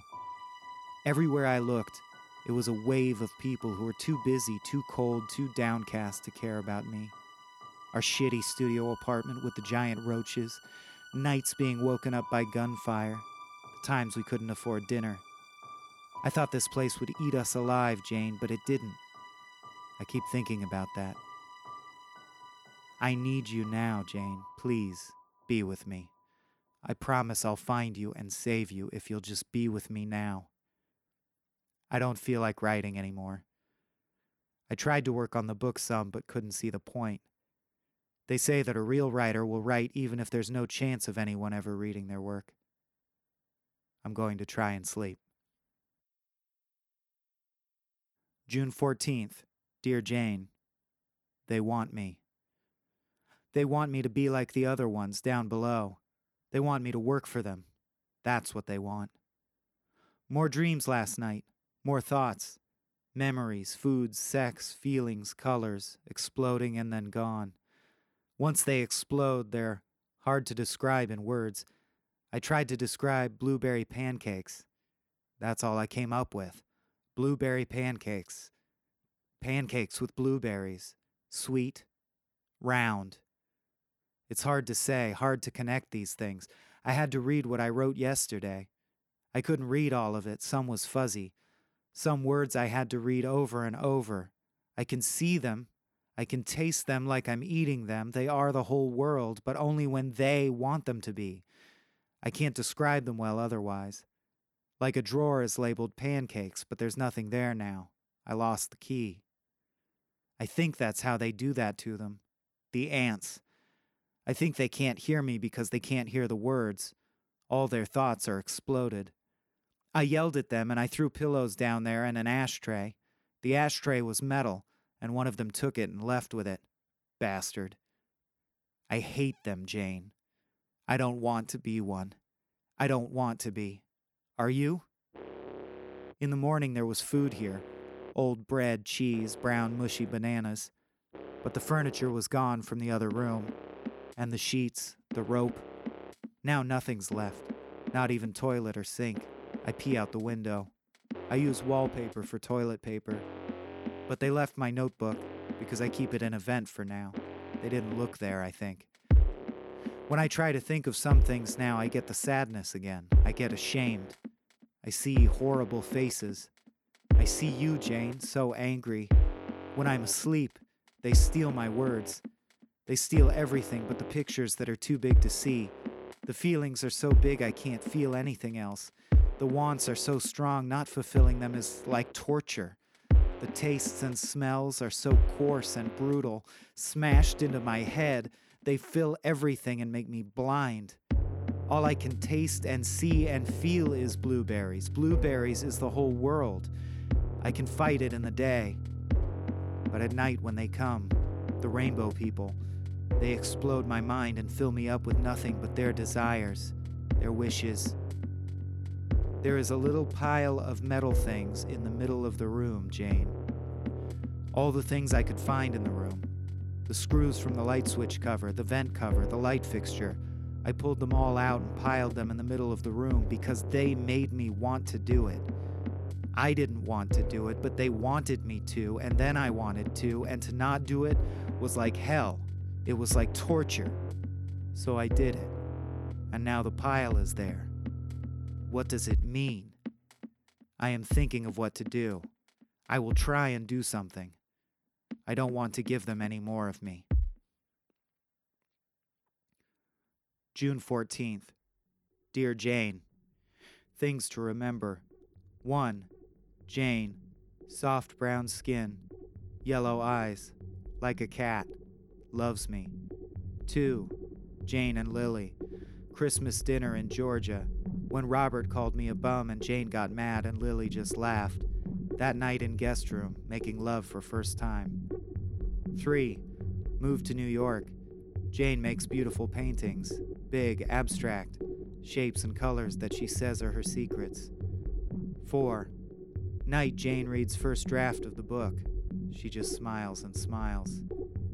5. Night I propose with a bad painting of a ring. Jane laughs.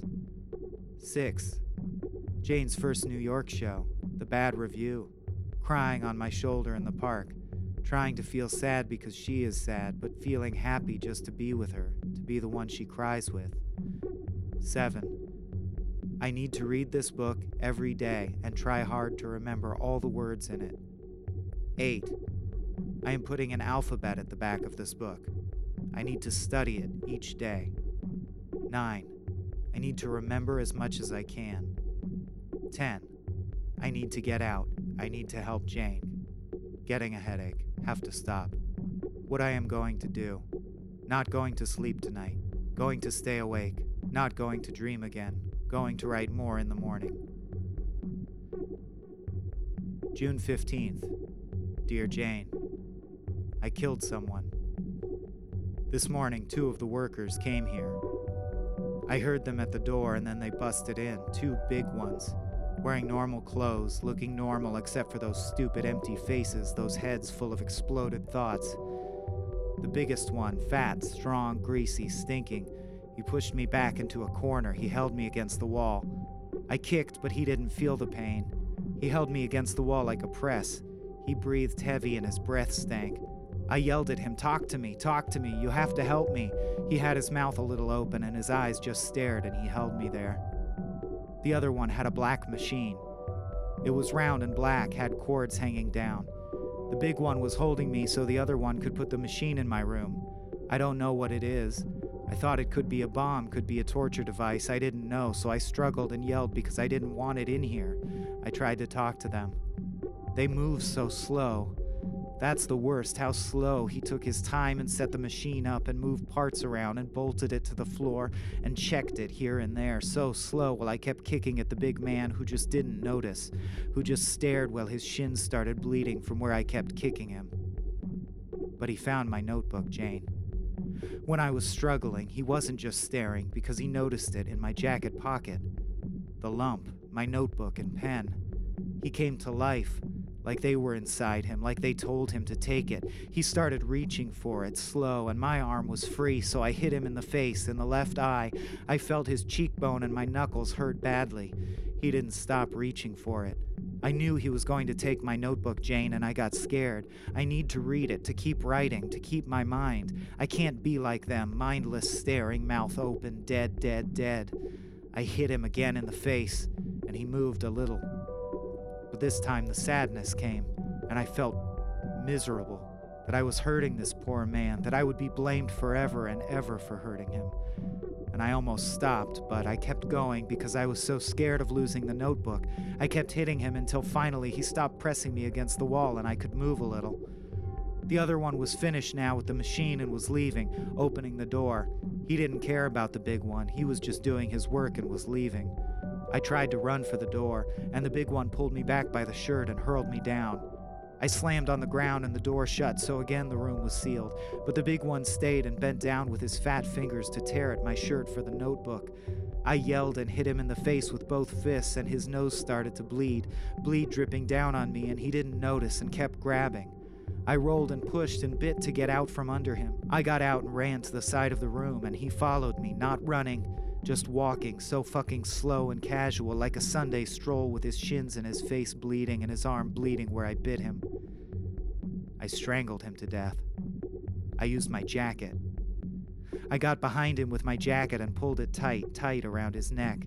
He didn't struggle much. He pulled at the jacket with his hands, but I held it there. He started making choking noises. I felt so sad, Jane. They made me feel so sad. I felt my little sister's wet hair under my hands as I forced her head under water. I heard my father begging for me to stop while I hit him again and again with a pipe. I felt like I was killing my whole family, like I was the biggest murderer, killing everyone I loved one at a time. I kept crying and shouting, but I pulled the jacket tighter because I knew I needed the notebook no matter what.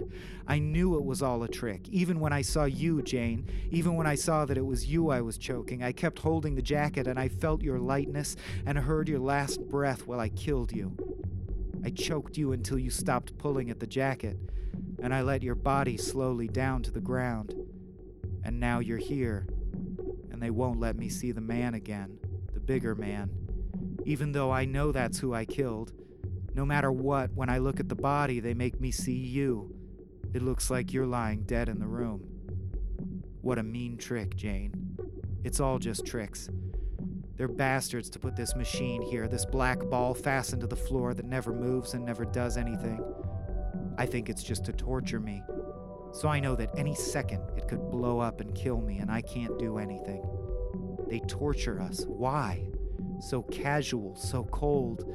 They leave your image in my mind. They plaster it over that dead body in the corner. Make your face so big in my head that I can't see anything else. They're bastards to make me look at you like that. All I think is how much time we could have had. You always wanted to go out, but I had papers to grade. I had students who needed me. At night, I had to work on the book. I had to rewrite to get it published. I had to prove that I was good too, that I could be a good artist like you and your paintings. So fucking stupid. Could have been holding you in my arms all that time. How stupid can I be, Jane? Could have been making love or walking, talking, holding hands. Could have watched a movie. Could have done anything but sit and be jealous and grade fucking papers. I'm sorry, Jane. Please don't be dead. Please don't die anymore. I'm going to find you somehow. Please don't look dead and empty when I find you. Please be Jane.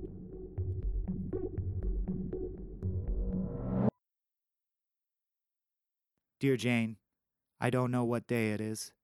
I am sleeping for a long time. It is the machine. It hurts more. It is them, more of them, when I sleep everywhere. The machine makes them stronger in my dreams. They are bright orange and purple and red in my dreams. They want me to give up notebook, but I won't. When I don't, they make me hurt, they make me burn. They burn my thoughts to try and make forget. They make my memories so hot inside my head that I can't touch them without burning, but I touch them. I hold them and my hands blister and char in dreams. I need to remember.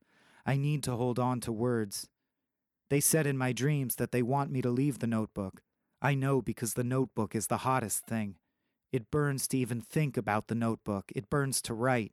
It burns worse to read. It makes my teeth grind, makes my eyes water. I throw up. I claw myself. But I still read, Jane, to remember. I read even though I cannot read much, and a lot is nothing, just scribbles.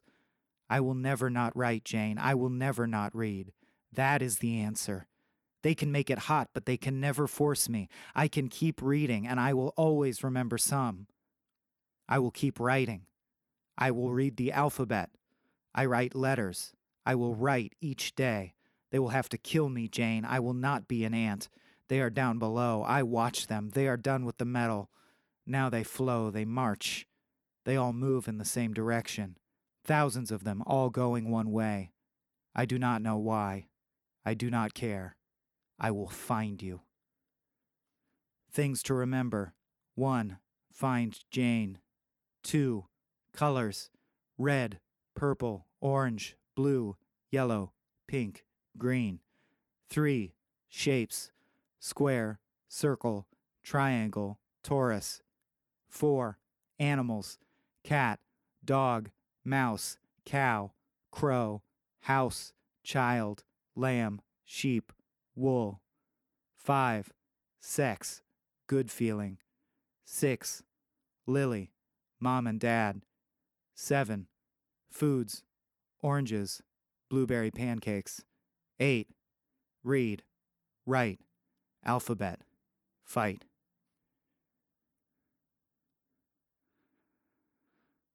Dear Jane, I finding you, but they taking I away. In dark now, many ants. Yesterday morning, ants coming, opening door, many millions ants in hallway. They staring. They letting I out of hotel room. Notebook burning, but I holding it tight. They not trying to taking it. They leading I down street. Millions marching, all marching, I marching with. They leading us for long time. We marching through city, more ants joining marching, all marching we go. I seeing your paintings. Jane, I seeing gallery. I seeing painting through big window. I remembering you being there, you being at show. I holding burning book, I running, ants following I running into gallery, big, white, your gallery. I seeing all your paintings, Jane. I seeing the black one with pink circles. I seeing the small blue ones, the many small blue ones together. I seeing the rope. I seeing the tree. I seeing the man with the yellow ears. I seeing the gray shapes and the red dots. I seeing all the beautiful paintings, Jane. I seeing all the paintings. I going to opening. I seeing your secrets. I seeing you whispering to me. I seeing all your secrets in the paintings. I never seeing before so beautiful. Very good, Jane. I loving. I remembering them all. No words, but paintings. I remembering. But I know seeing Jane. I seeing ants. I seeing many ants. I holding notebook. I burning. I burning, I burning, I burning. Ants grabbing me. I fighting and hitting and slashing, crashing. I fighting Jane, but they many ants. They many. We marching again.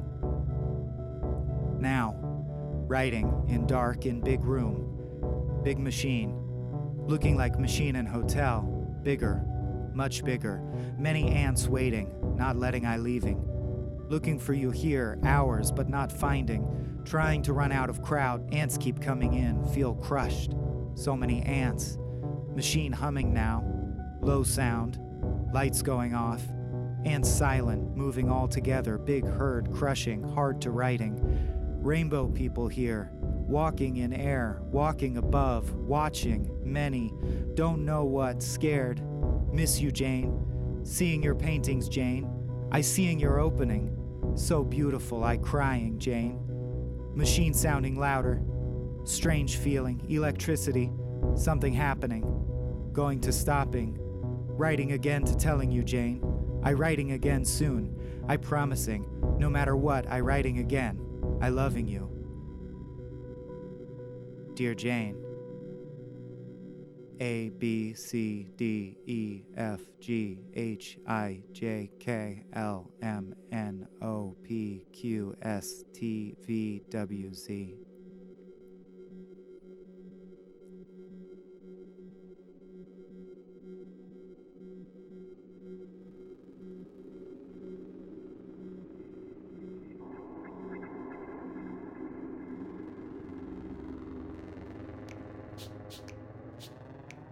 Cosmosis. Watch. I'm watching. If this is another one of your experimental pipe dreams, Richard, just watch, insisted Richard, clamping his hand down harder on Meredith's shoulder. Meredith sighed, refocused their gaze on the pile of loosely crumpled wads of typing paper that occupied the workbench across from them. As they watched, the strong smells of Richard's lab assailed their nostrils. Burnt wiring, acetone, and the unmistakable stench of egg salad all conflagrated to form a truly repulsive background radiation. Richard had always been a slob, in science and in life. His enthusiasm, however, was undeniable. Listen, the pump is starting up. Can you hear it? Maybe if you'd shut up for a minute, Meredith grumbled. This was the third time in a month that Richard had pulled them away from their own lab, their own research, and their own classes in order to stare at a pile of, well, it varied. The first time it had been some raw tungsten, the second an old-fashioned radio, and now wadded up pieces of paper. And still Richard refused to tell Meredith what he was up to. The humming Richard referred to was getting louder. They noticed it now. It fluctuated, low to high, like an oscilloscope fed through an audio array. The frequency of the bass sounds speeded up. Meredith felt a slight charge in the air. The large laboratory reverberated with the noises, making it harder to concentrate. Here it comes. Richard rushed around to the other side of the workbench, sat on a stool, then got up again. His brows were knit in anticipation, his mouth frozen in a tight, sly grin. Whatever the hell he was working on, Meredith was honestly excited to see the results. Still, that wasn't going to keep them from giving their younger colleague a hard time. After all, the noises had happened before. Hear what comes, they said. It. Now shut up and watch, you old crow. Meredith chuckled and forced their eyes to stay open, forced themselves not to blink. The humming had taken on a very rapid, insistent tone and was getting louder all the time. Suddenly, it was joined by a faint whoosh sound, which repeated at an interval of about 3 seconds. That was new, they noted. Meredith's eyes felt like they were about to pop out of their head as they strained to keep a close watch on the pile of paper. They watched. The paper sat there. Then suddenly, the humming ceased, and at that exact moment, the paper no longer sat there. Had they blinked? No, they had not. They had seen the paper sitting there. Now it wasn't sitting there. Or, they theorized, it was no longer paper. It was now what appeared to be a small pile of irregularly shaped gray metal, about the size of the listening cup of a stethoscope. Did you see it? Richard was already rushing to a bank of monitors at one end of the room, where printers began to spew out pages of data, presumably detailing just what Meredith had witnessed. They heard the whoosh noise grow fainter and fainter before finally disappearing altogether. I think so, they mused. Meredith got up from the stool, walked the few feet to the workbench, and examined the lump of metal. It looked like lead. Is it lead? Exactly. Richard beamed from his place at the computers. 4 grams of it. 4 grams of lead from 4 grams of paper. The young scientist ripped the papers he was holding from the protesting grip of the still working printer. Brushing aside his sandy hair, he bustled back to the workbench. His long white coat, worn purely out of vanity from Meredith's point of view, fluttered behind him like Superman's anemic cape. The whole effect annoyed the older doctor. Richard had become one of Meredith's closest friends over the past 6 years, but still, they had never been able to get over their distaste for the way Richard handled his research. He was sloppy and idealistic, constantly coming up with big new ideas and abandoning old projects the moment he lost interest in them. It was only his undifferentiated but obvious brilliance that kept him from losing university funding. Meredith was quite the opposite in their own work, meticulous, tidy, and relatively pedestrian. They got reliable, if predictable, results, published papers occasionally, and taught regularly. If they were entirely honest with themselves, Meredith would have had to admit that it was their own boring lifestyle and an envy for the younger scientists' seemingly limitless exuberance that made them so annoyed. "So alchemy, is it?" they asked snidely. Richard's only response was to hand over the still warm printout. "Is this going to turn to lead as well?" "Will you just hear me out for a moment? This is big. I mean revolutionary on a quantum level. I've been working some string theory experiments, and string theory is ephemera," Meredith argued. "It's only resulted in one successful experimental application." "Make that two," Richard countered. He tapped the paper in Meredith's hands excitedly. "You said it, not me. Alchemy. That's what I've got here. It works, and it's real, and I can replicate it as many times as I want to." "Hold on now." Meredith waved off his effervescence like someone shooing a fly. Pushing glasses back up the bridge of their nose, they went over the specific data on the readout Richard had given. The paper confirmed that the lump of metal that now sat on the table was indeed lead, and pure lead at that. Every molecule of that lump was a lead molecule, 4.00126043 grams of it to be exact. It also showed the mass of the paper that had been replaced by the lead. Again, 4.00126043 grams. "All right, what are you up to?" Meredith kept their own rising excitement in check. Richard had apparently chosen not to, as he took the opportunity to pace furiously around the workbench, every now and then eyeing the piece of lead with obvious affection. "It's a two-part invention, really," he began, smiling so widely that Meredith wondered how the young man's head stayed together. "First, there's the pump," Meredith asked. "You said something about a pump." "Exactly. Well, really it's a quanta spin excitation machine, but I've been calling it a quantum pump." Richard stopped pacing and knocked on an open box of junky-looking electronics that slopped intestine-like on a small table in the corner.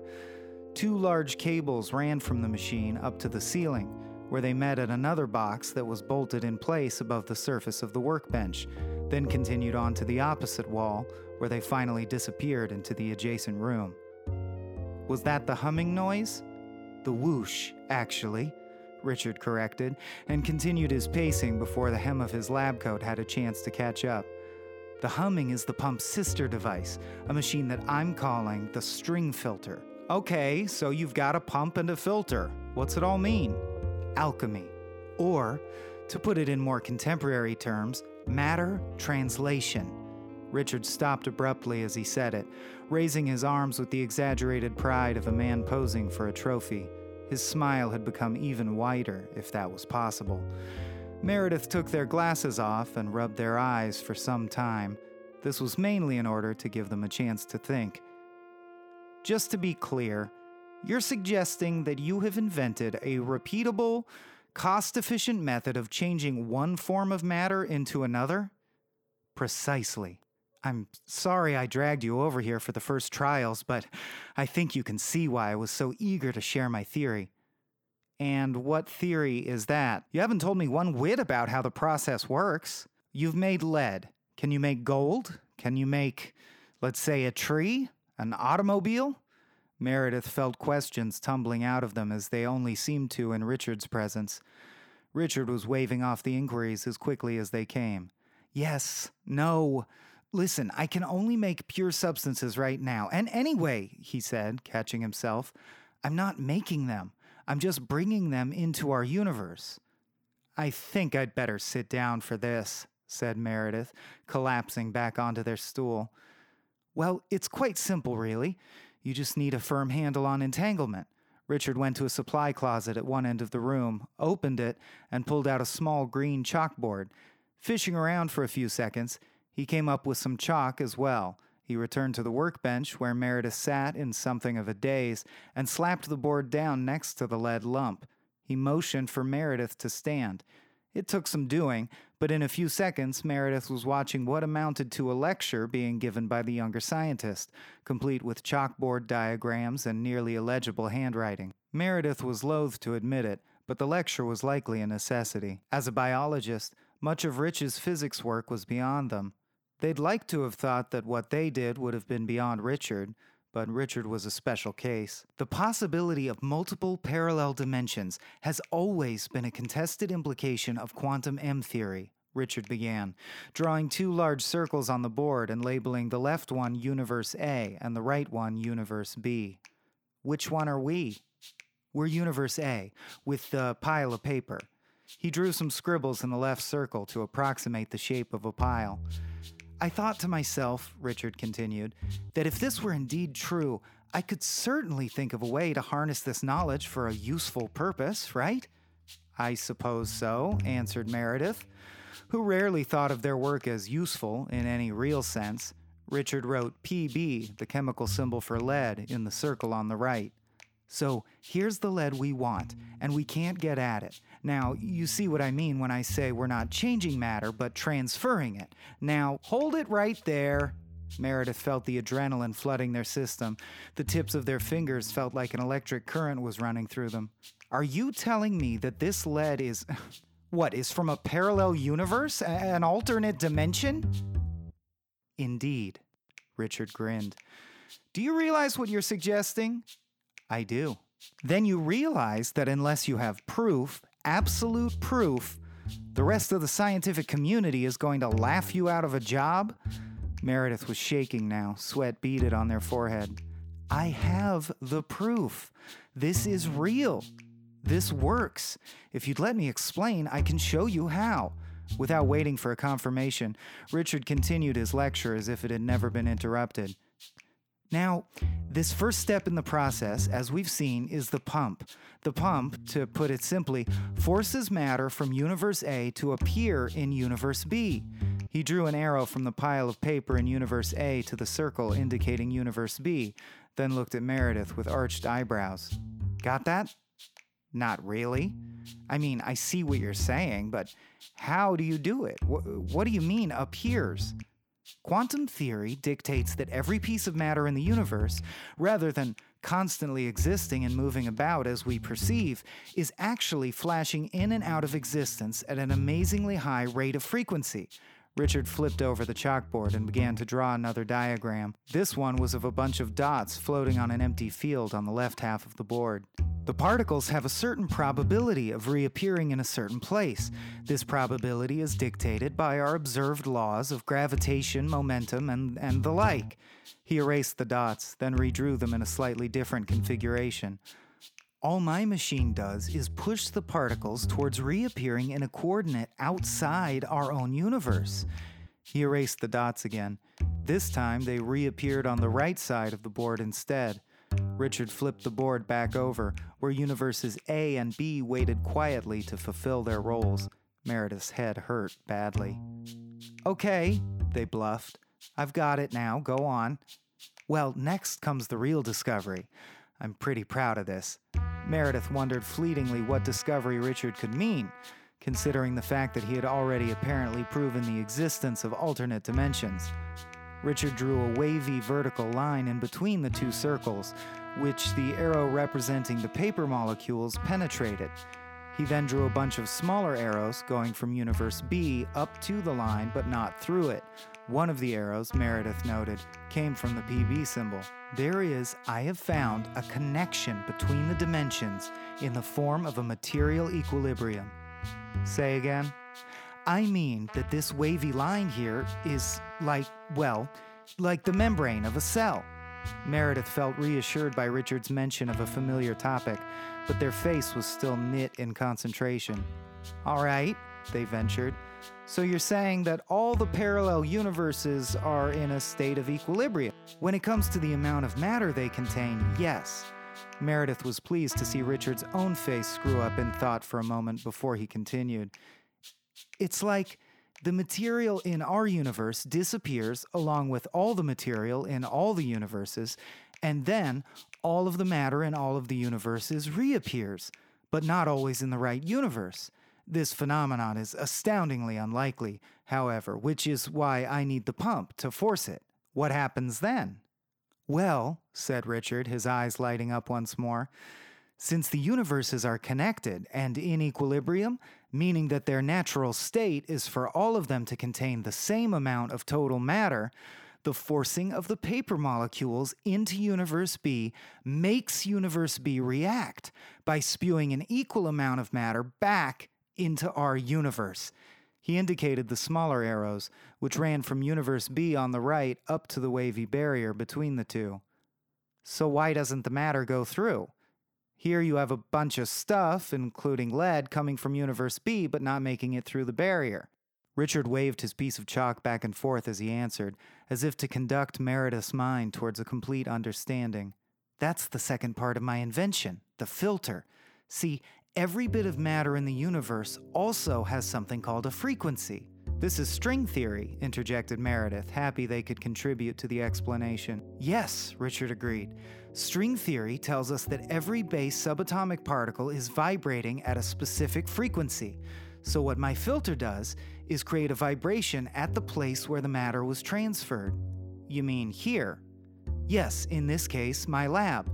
The filter created a vibration along the barrier such that every kind of matter from Universe B was blocked from entering, other than lead atoms at this point in space-time, that is. Hence, we get 4 grams of lead from 4 grams of paper. Richard used his finger to clear a small hole in the wavy line on the chalkboard, then extended the arrow emanating from the lead in Universe B all the way into Universe A. It's like the electron transport chain, Meredith said, finally feeling that they fully understood the concept. How so? In the human cell, most of its energy is derived from a process called the electron transport chain in the mitochondria. Meredith began pacing and felt themselves slip into teacher mode. Little agents called cytochromes essentially spit protons to one side of a semi-permeable membrane.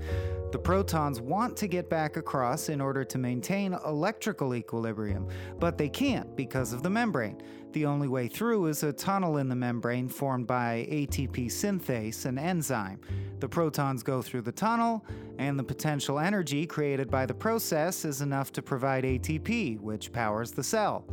That's exactly right, Richard beamed. It just goes to show that when the universe comes up with a clever way of doing things, it tends to be duplicated in many systems. He looked questioningly at Meredith as if for an approval.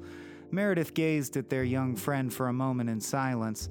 With all explanations made and the initial rush of discovery fading, they felt the cynical parts of their brain come awake and begin to gnaw like small feral creatures.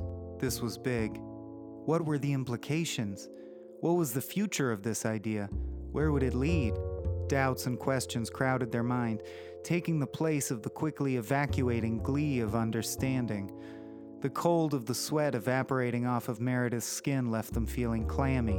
What do you think? Richard finally broached. Well, Meredith began, measuring their words very carefully. This is a major discovery. One of the biggest of several centuries, if I understand correctly. But you never answered my questions. Can you make a tree or a car? Not yet, Richard said, putting emphasis on the final yet. It took me months to isolate the frequency that would yield lead. I've mapped out some other elements, but the ability to bring over any kind of complex structure intact is years away at the least. Gold? Yes, actually. Meredith smiled in spite of themselves. So? Richard laughed again, a light chuckle in the back of his throat. I'm not doing this for the money, Mare, you know that. Imagine how much good this technology can do.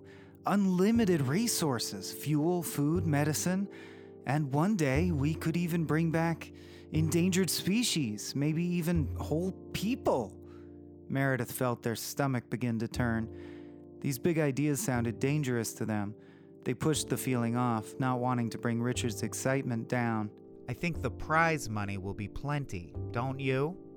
Meredith laughed, but their mind kept filling with questions about the invention. Richard was too idealistic, the little creatures shouted. He hadn't thought things through. Something is wrong. Meredith fought the shrieking back and scolded themselves for being envious of a friend. When are you publishing? They kept the conversation going by rote, still trying to wrestle down their relentless doubts. Soon. Today. Tomorrow. I just wanted you to have a first look at it. Meredith's brain wouldn't quit. Something was wrong. Something didn't make sense, hadn't been worked out properly. They glanced at the chalkboard. Universes A and B stared back like big cartoon eyeballs. What was it? What was wrong? And then, in a flash, they knew. They turned the thought over again, making sure they understood. Found that they did. Meredith? The sudden shock must have shown on their face. Richard was looking at them, head cocked inquisitively. Something wrong? No, not really, they squirmed. It's just this old brain gets to worrying sometimes. What's it telling you now? Richard put his hand on Meredith's shoulder and looked them in the eyes searchingly. I wanted you to see this first because I respect your opinion. I don't want to be a killjoy, Meredith floundered.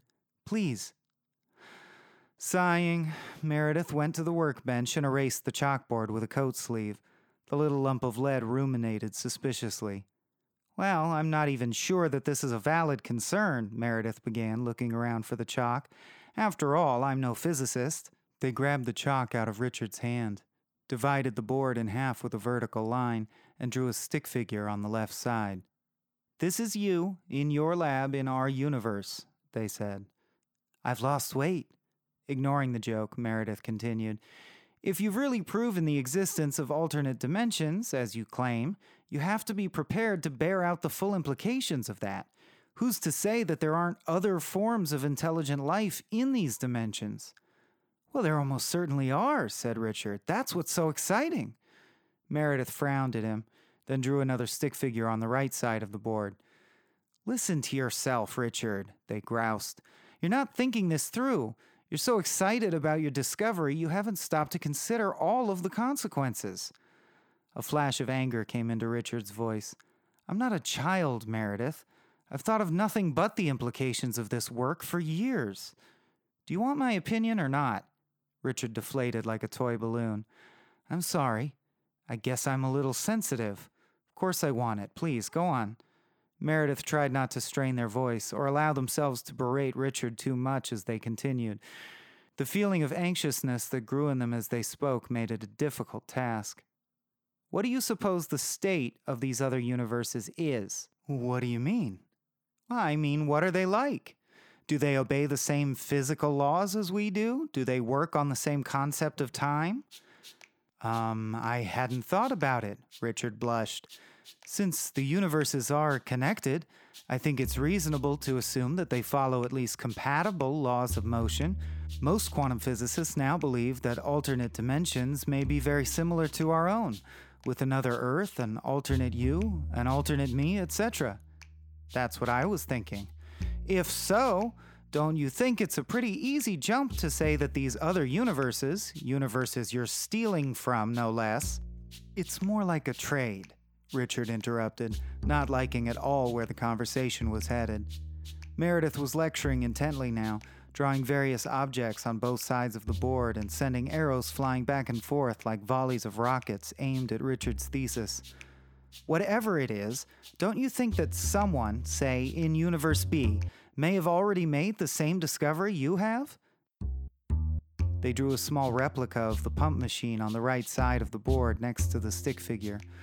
Who's to say they haven't had this technology for months or years? It wouldn't have to be Universe B either, but any universe adjacent to ours, if adjacency is indeed even a relevant concept in this context. They flipped the board over and quickly scribbled out a bunch of circles connected by a web of lines and labeled the circles from A to J. You don't really know what you're doing. You're just capitalizing on a trick you found. Meredith paused momentarily, expecting Richard to interrupt again. Not hearing an outburst, they went on without looking back. Isn't it reasonable to assume that somewhere, someone in one of these universes has already discovered your cosmic loophole? May already be capitalizing on it? Not everyone is as high-minded as you are, Richard. The fact that you've discovered this may very well imply that someone else out there has as well, may even be far ahead of you in their research. They drew another swarm of arrows, originating from various universes and all converging on Universe H, where they supposed their malevolent alchemist might be operating. Who's to say that this isn't already happening? Millions of things disappear all the time, and no one would know if they were going into another universe. And your experiments may very well be making our universe, or our planet, or, I don't know, our coordinate in space-time a target. After all, you said you were opening a hole in the barriers between universes. What if our competitors in Universe H can track these disturbances? You're just letting them know that they have an enemy out there, and firing off a flare gun to boot. I don't know, Richard. Meredith trailed off, still watching Universe H, daring it to act. They were waiting for their colleague to answer, to tell them that they were worrying needlessly, that their conception of how the invention worked was flawed, childish. In the lengthening silence, they felt fear grow in them until they could no longer turn around. Keeping their vision glued to the chalkboard, they tried again to get a response. Richard? Nothing. Richard! Dr. Richard Wren, having been instantly and silently replaced by a computer monitor, a small bookshelf, and several bars of iron with the phrase "knock it off" engraved on them in big bold letters, did not answer.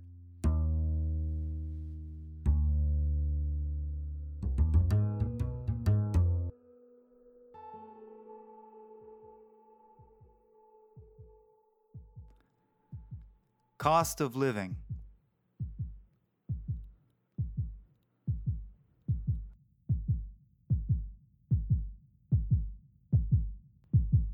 I'm lying in my bed, wide awake. I'm 7 years old. A summer breeze pushes against the black square of open window and sends the white lace curtains drifting up and down. I'm staring at them, have been for hours. The thick quilt is bunched around my hands as I squeeze the top until my knuckles ache. If I don't keep doing that, I'll die. If I get out of the bed, I'll die. If I move too much, if I cry out, if I do anything, I'll die. I know this. I woke up in a start, sure of it. I was gasping when I woke up. Now, my breathing is normal and shallow, but it still feels like I'm going to pass out from being so awake. My fingers and chest tingle. Mom and Dad are in their bedroom down the hall, but they won't come. I'm begging them to come in my head, but they don't. If I try to call for them. Besides, the last time this happened and I did get them, Dad just said I was being silly and Mom tucked me in again. Try to sleep, she said. Kissed my forehead with hot lips. That was when I realized that they couldn't help me. They can't do anything. We're all going to die. Even Mom and Dad and even me, no matter what I do. I can't cry, though. If I cry, I'll die.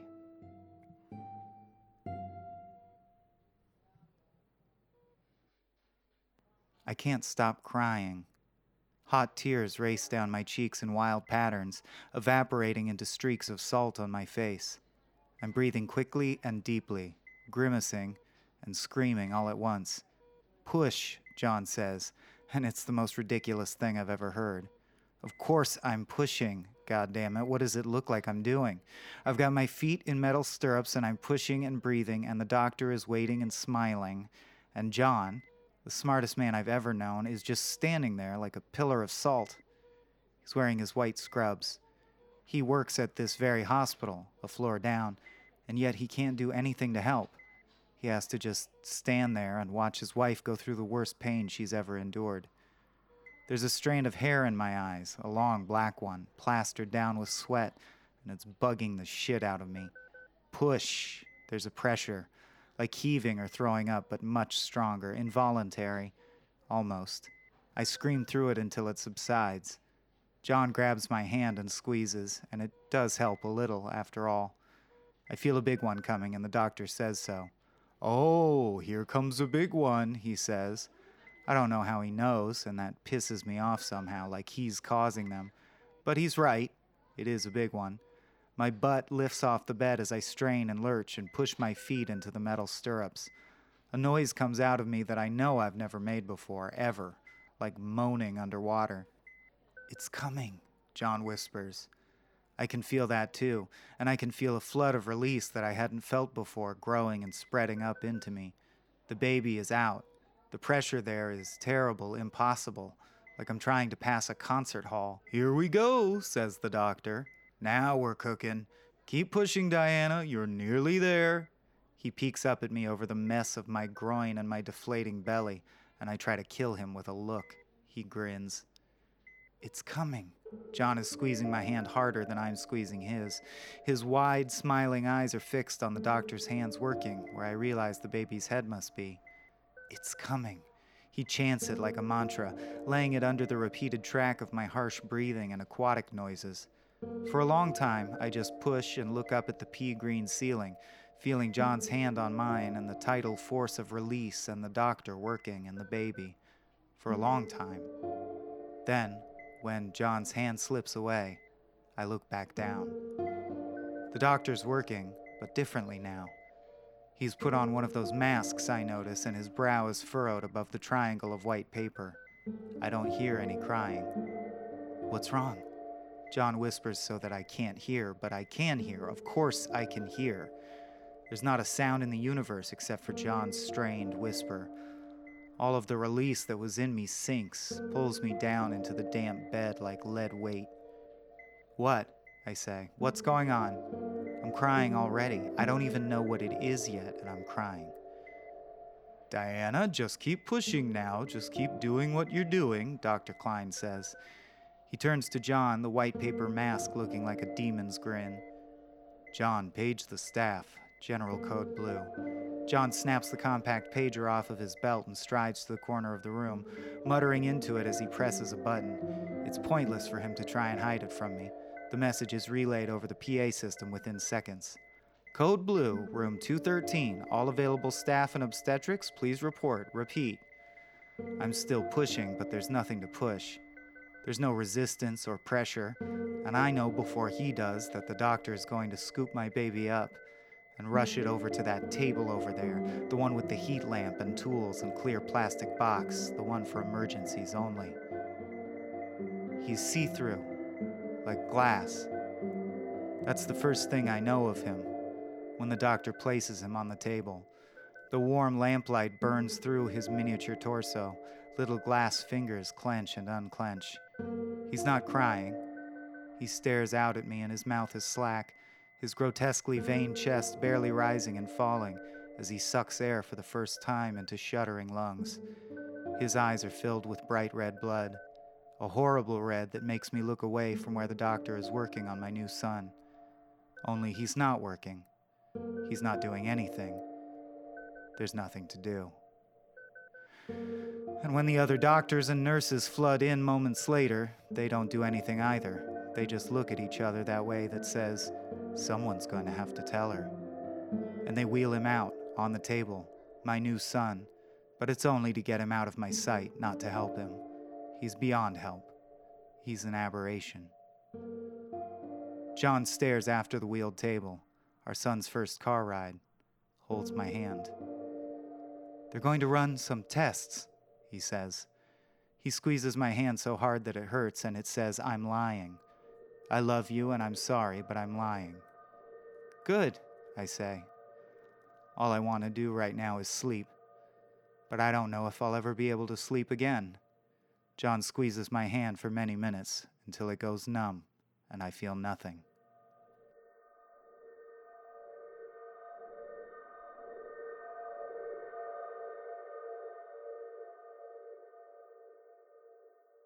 I use a rubber spatula to ease John's scrambled eggs and cheese from the still sizzling pan onto a baby blue ceramic plate. Also on the plate are 4 sausage links, 2 triangles of sourdough toast with orange marmalade on them, and 8 perfectly equal orange slices. Using the spatula, I nudge the sausages until they're all lined up and push them in to butt up against the eggs. John likes his breakfast orderly. My nightgown trails after me as I whisk the plate of food out of the kitchen and into the adjoining dining room. The big mahogany table dominates the small room, which used to be a den or solarium or something old-fashioned before we converted it. The table is made of big, rough hunks of wood, varnished darkly and supporting 2 set places, one at either end, which puts them about 5 feet apart. I know that this is silly, sitting so far away from each other when there's only the two of us, but I enjoy the symmetry of it. I'd always liked the table, which John had inherited from his grandmother. It, to me, was a portent of the large family we were meant to have. Not for a while yet, of course, with the miscarriage, but eventually. John and the doctor hadn't called it a miscarriage, I remember. Complications. My transparent son had died due to complications. I set John's plate down, careful to make no noise. Since I returned from the hospital, everything I do seems to be more secretive, as if I'm trying to be as quiet as possible. I find that little noises irritate me, and I actively try to avoid making them.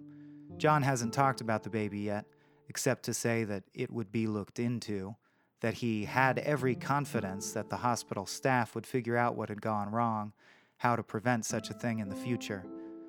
John's footsteps make little annoying click noises in the hallway before he appears at the threshold of the dining room. He's in his ash-gray suit, the one with wide lapels and a navy blue tie. He sets his briefcase down as he crosses to me, touching me lightly at the elbow. We stand for a while, saying nothing, by his congealing eggs. "Morning," he breathes. Tender but determined, a practiced voice that I imagine he uses all the time with patients who have undergone complications. I try not to be angry with him. John doesn't deserve that. So I just look at his breakfast, surrounded by plate and silverware and wood, an altered sacrifice to the man who saved my life. "I'm going to take all of my maternity leave," I say. "Or some of it, at least. I hope that won't cause you any problems." John pulls me into him and envelops me with strong arms. "No problem," he says. "Jill can help cover your shifts like we'd planned. It's no problem at all."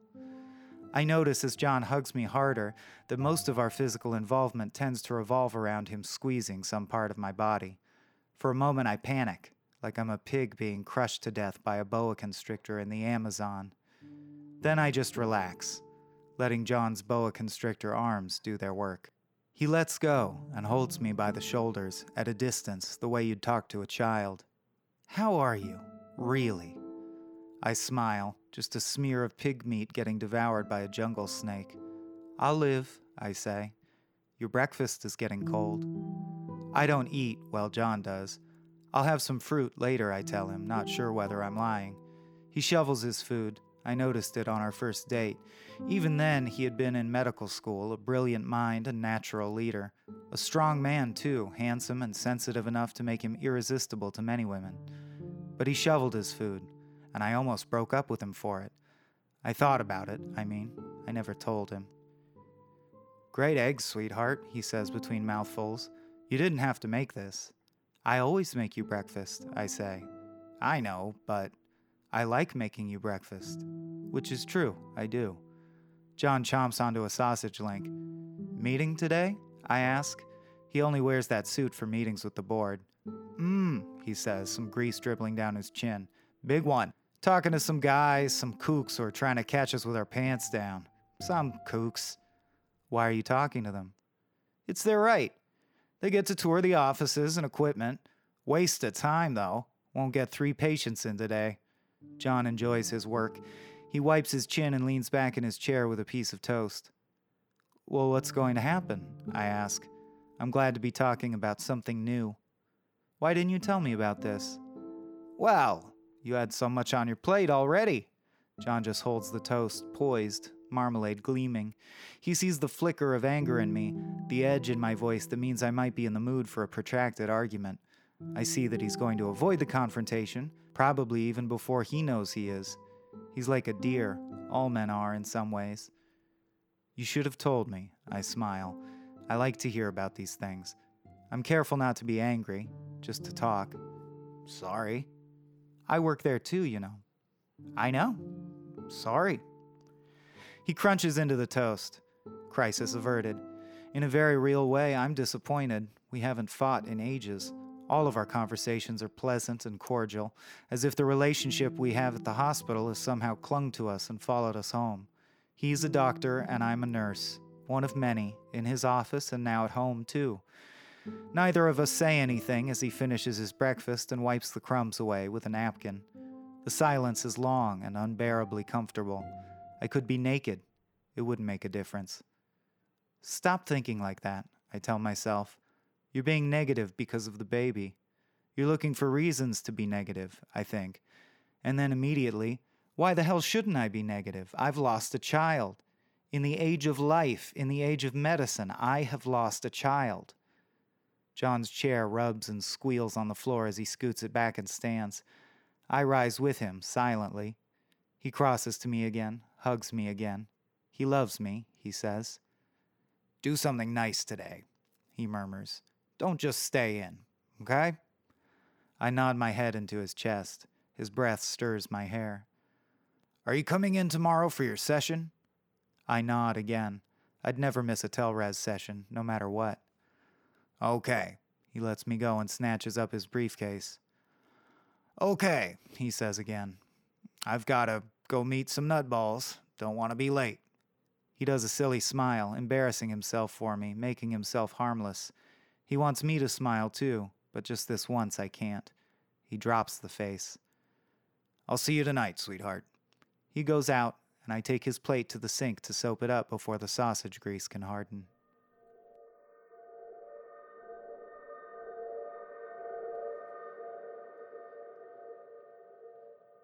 I'm in the Amazon rainforest, hoping to see a boa constrictor. No luck so far.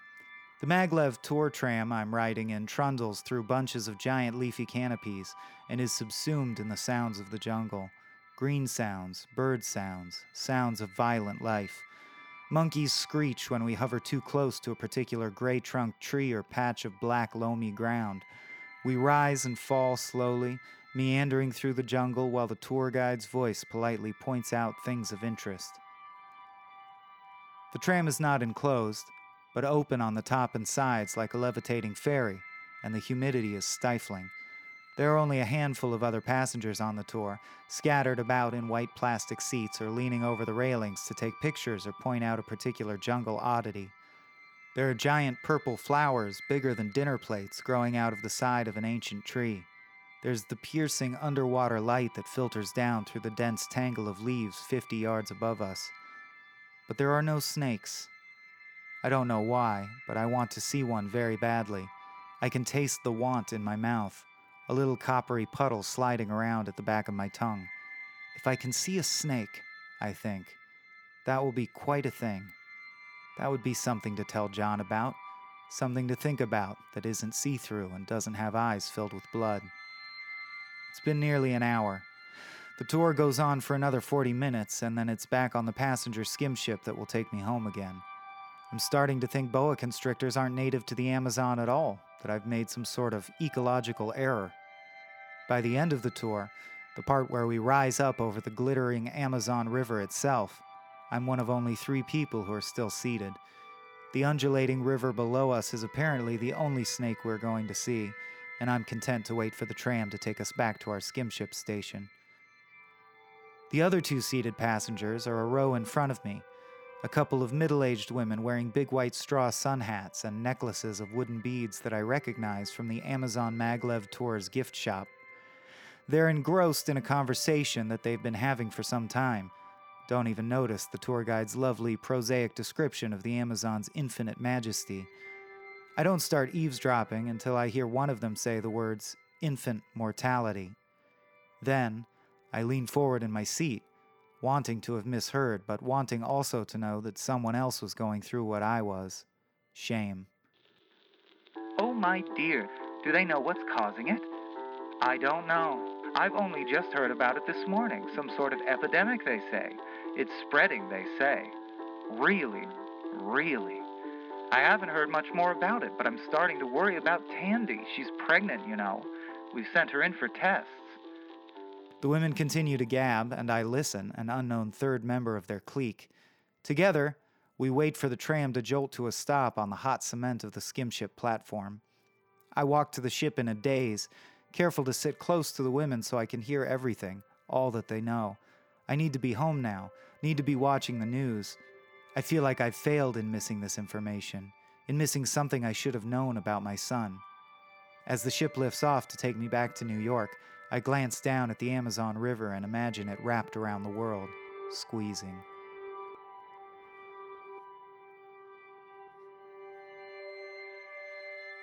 John is home too, watching the news when I arrive.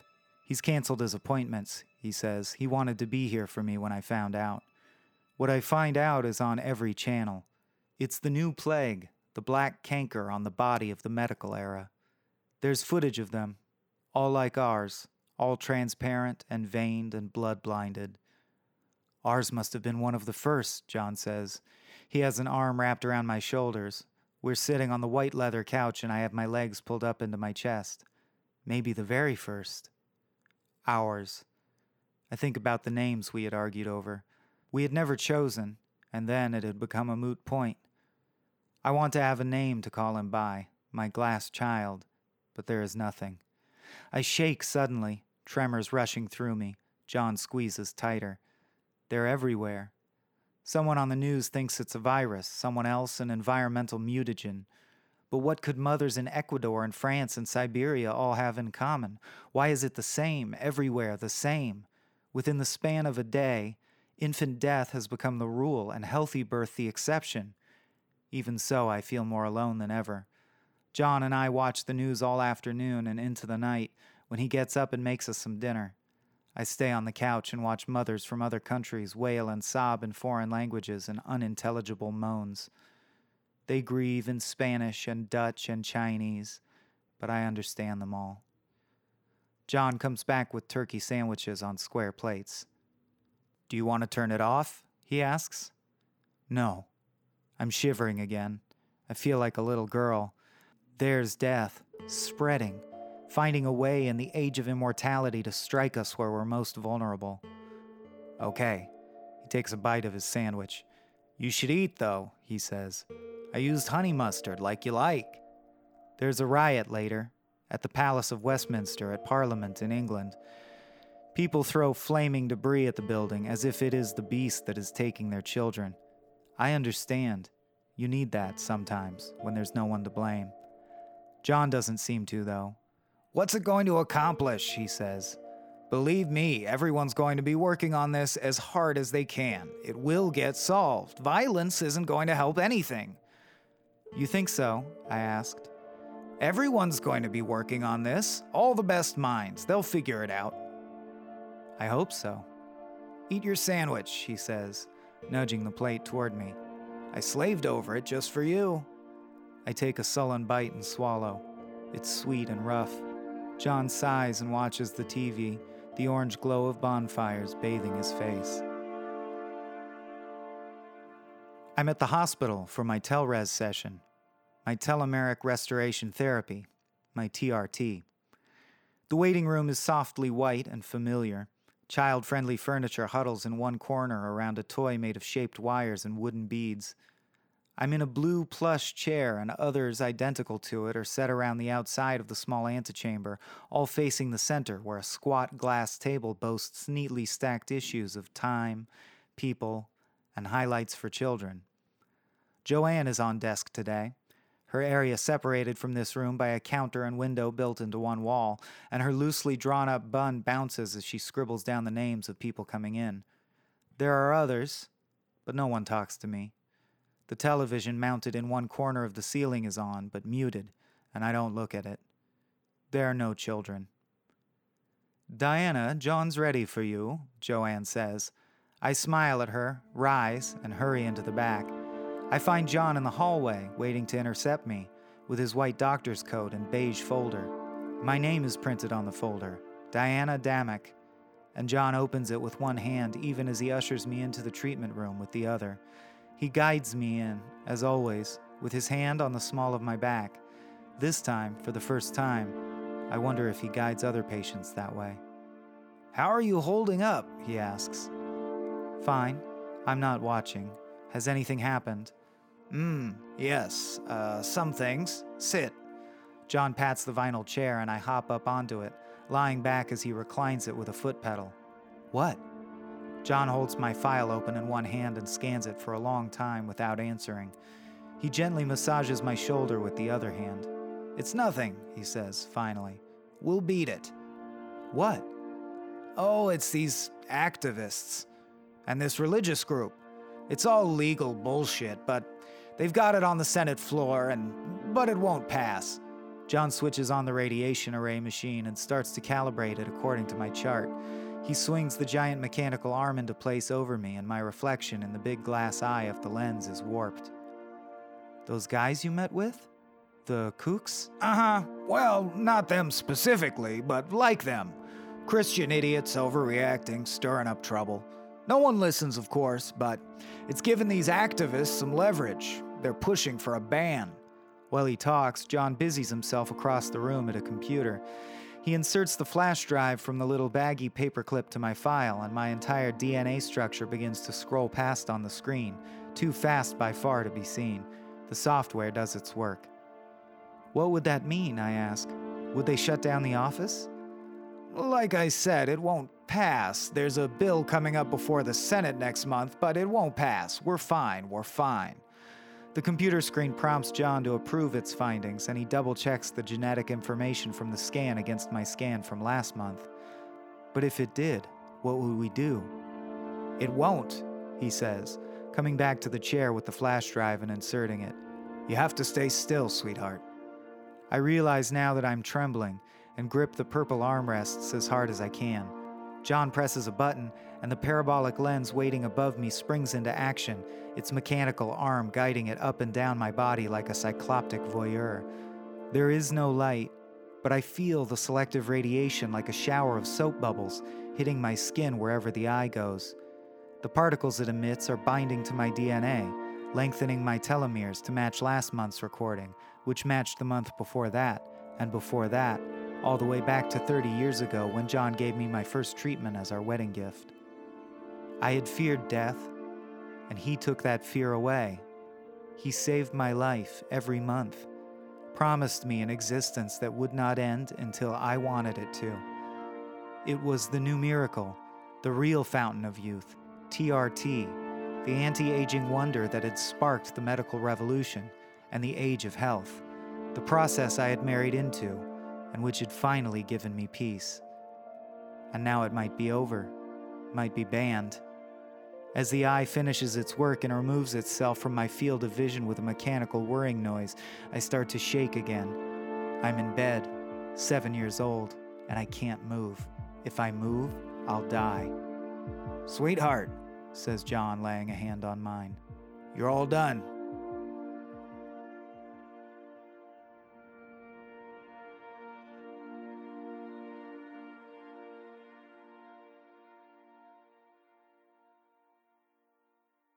John is right, the bill doesn't pass. But there is no cure either, and the children continue to die with blood in their eyes. It's a month since my own baby died, and there is no cure, no understanding of the new plague other than the unsubstantiated theories of those seeking fame and the dire condemnations of those who, as someone always does, claim Armageddon. John and I are at home, on opposite ends of the couch. I've noticed this drift away from me, but done nothing. The symmetry is nice anyway. On television, analysts discuss the ramifications of the bill's failing. Of course, Richard Deemer is mentioned, and his pocked cheeks and bad toupee are plastered onto the screen while he yells at a growing crowd of religious followers. TRT is the work of the sinful man.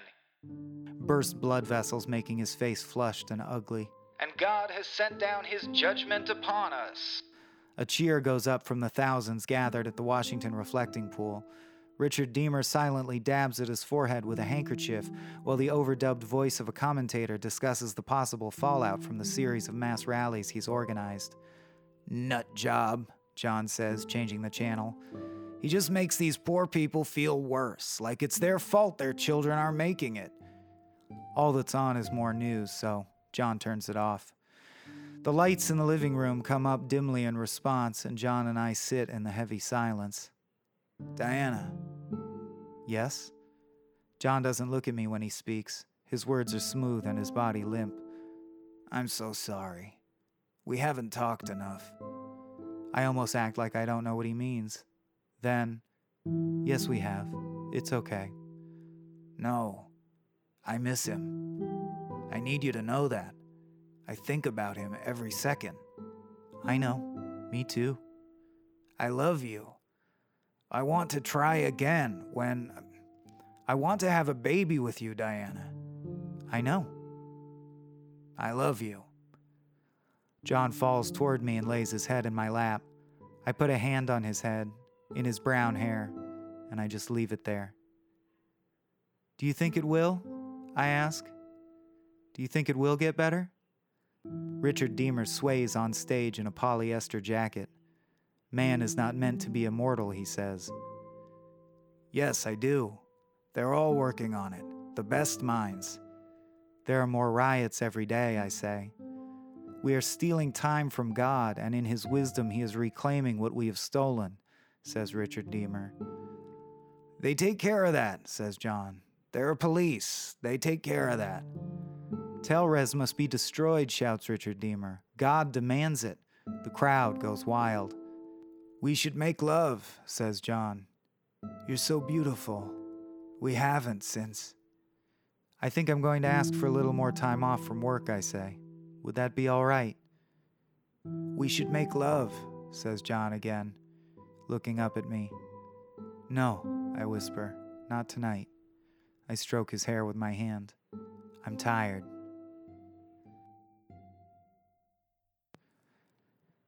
In the morning, John and I don't speak at all except for him telling me to go ahead and take as much time as I need, and reminding me that I have another Telres session in a few days. We both eat cereal in the living room and watch a cartoon. Then he goes and I watch the news. The bill failed, but all of the news anchors and analysts and commentators are still talking about it. PBS somehow managed to put together a documentary already. TRT, Cure or Curse. It's nothing but a lot of scientists talking about how really no one knows anything yet. All kinds of people in suits argue that some unknown vector in TRT is killing children, and other people in other suits throw out alternate hypotheses. A novel virus, a sudden mutation, the second coming. But most people seem to have agreed. Telres is to blame. Without any direct link, without any evidence, but with nothing better to explain it, people unanimously fall on Telres. Every so often, there's even the occasional shot of Richard Deemer and his followers. He's held rallies all over the country, and each one bigger and more desperate. The bill failed, but all of the news anchors and analysts and commentators are still talking about it. PBS somehow managed to put together a documentary already. TRT, Miracle or Curse? I decide to go out only when I can't stand it anymore. When the news is all just the same, and there is nothing more that can be said about the tragedy except to cry again, which in the end never helps. So I go out. The afternoon sky is huge and on fire. I think of snakes and giant purple flowers. I try to let the snake unwind, to breathe in without feeling constraint. I am blues and greens. Not all, but a little at least. I drive the car around the neighborhood, stop at the park to eat, and am on my way home when the crowd stops me. There are hundreds of people, of all ages, and they completely block the road. They carry signs on their bodies and fear and desperation on their faces. I could go around, except that cars are backed up behind me, drivers and passengers getting out and abandoning their vehicles to join the throng. Then I see why. On a makeshift platform, Richard Deemer is preaching. A few police scatter the periphery, but do nothing. A cloud of reporters jostle through the crowd with cameramen in tow, trying to catch snatches of the man's speech. This one is different. Deemer is proud, triumphant. A microphone picks up his voice and amplifies it. I roll down a window to listen. Today God's work will be done, Deemer says, arms outstretched, kerchief dangling from one hand despite the cool of the late afternoon. Today the Senate will know our will, and we shall be delivered from the new plague by the grace of God Almighty. The crowd cheers, and in real life it sounds nothing like on TV. Now it sounds loud and real and powerful, like an ocean, hard and unforgiving as only a mob can be. The government has ignored our pleas and ignored the will of God, says Deemer, waving his arms like he's hailing a distant rescue ship. And we must take up arms to defend the righteous from this plague of radiation. Deemer slams his fist into his leg with each word as he shouts, Go, purge the sin from this city. This is his finale, and he grins with all of his pearly teeth as the cheers of the mob envelop him. The people that were holding signs now hold sticks, bottles, pieces of metal. I look in the rearview mirror but see no way to get out of the traffic jam that's formed behind me. People honk and shout and start to disperse, while police radio and make their way to the stage, to Deemer. John is still at work. I'm 14 blocks away from the hospital, from his offices. If I wait until the crowd is thin enough to drive through, it will be night. I curse myself for leaving my cell phone on my bedside table. I haven't carried it in weeks. I haven't gone out in weeks. The crowd reaches my car, and angry faces stream by the window. Men and women, mothers and fathers, carry knives and bricks, some Bibles. One old man carries an ancient rifle. No one stops to look at me as I get out of the car and start to move toward the sidewalk. There are people going in every direction, some toward, some away from the stage. I hear glass smashing and know that whatever's going to happen has begun. I stop to slip off my uncomfortable shoes and run barefoot across the cooling asphalt. I can hardly breathe at first, my stomach tight and my side on fire, running as fast as I can past shouting men and women. After a while, I start to breathe regularly and deeply, the fire spreading to my throat and into my lungs. My feet are bleeding by the time I turn the corner toward the hospital. By the time I'm there, to the crowd that's surging into the double doors at the front, my feet are numb like bricks. I've dropped my shoes. I don't remember where. There is black smoke curling from the roof of the hospital. I can see fire in many of the windows. Suddenly, a hospital bed is hurled from one of the windows on the 4th floor and crashes to the ground, a twisted and useless hunk of metal. It is night now. I can't get into the front. There are dozens of people there. Most are just milling around, watching or else idly smashing anything that isn't smashed. The automatic doors are both bent so they can't open all the way. Instead, people have broken the glass out of them and climbed through there. I rush to the side of the hospital, the big metal door that says employees only. I punch in a code and open the door. Someone sees me and shouts to the others, but I slam the door and hear it relock before they can get to me. Once inside, I stop, pressed up against the door. My heart pounds and my head aches. My feet, no longer numb, send shooting pains up my calves and into my knees. I'm in the loading dock. There is no one here, just stacks of crates and medical equipment. I don't see anyone as I cross to the service elevator, get out on the 3rd floor, and approach the door that opens into John's suite of offices. John's name is not on the directory outside the door. It's been ripped off. Some of the tiles in the hallway are smashed, and lights shower sparks down where they've been broken open. Before I open the door, I can hear the shouting inside. Someone bursts into the room from the offices. He's carrying one of the light boxes they use to review x-rays. He looks at me, soot-faced, then pushes past me and out into the hallway. Now that he's opened the door to John's office, I can hear the crackling of a fire and more angry shouts. I cross to the door and hold it open, looking down the hall. There are 5 people, all bunched outside of the filing room at the end. They're shouting, and a large man at the front of the group is banging on the door. The treatment room on the left is filled with flames, dancing in the lens of the radiation array machine.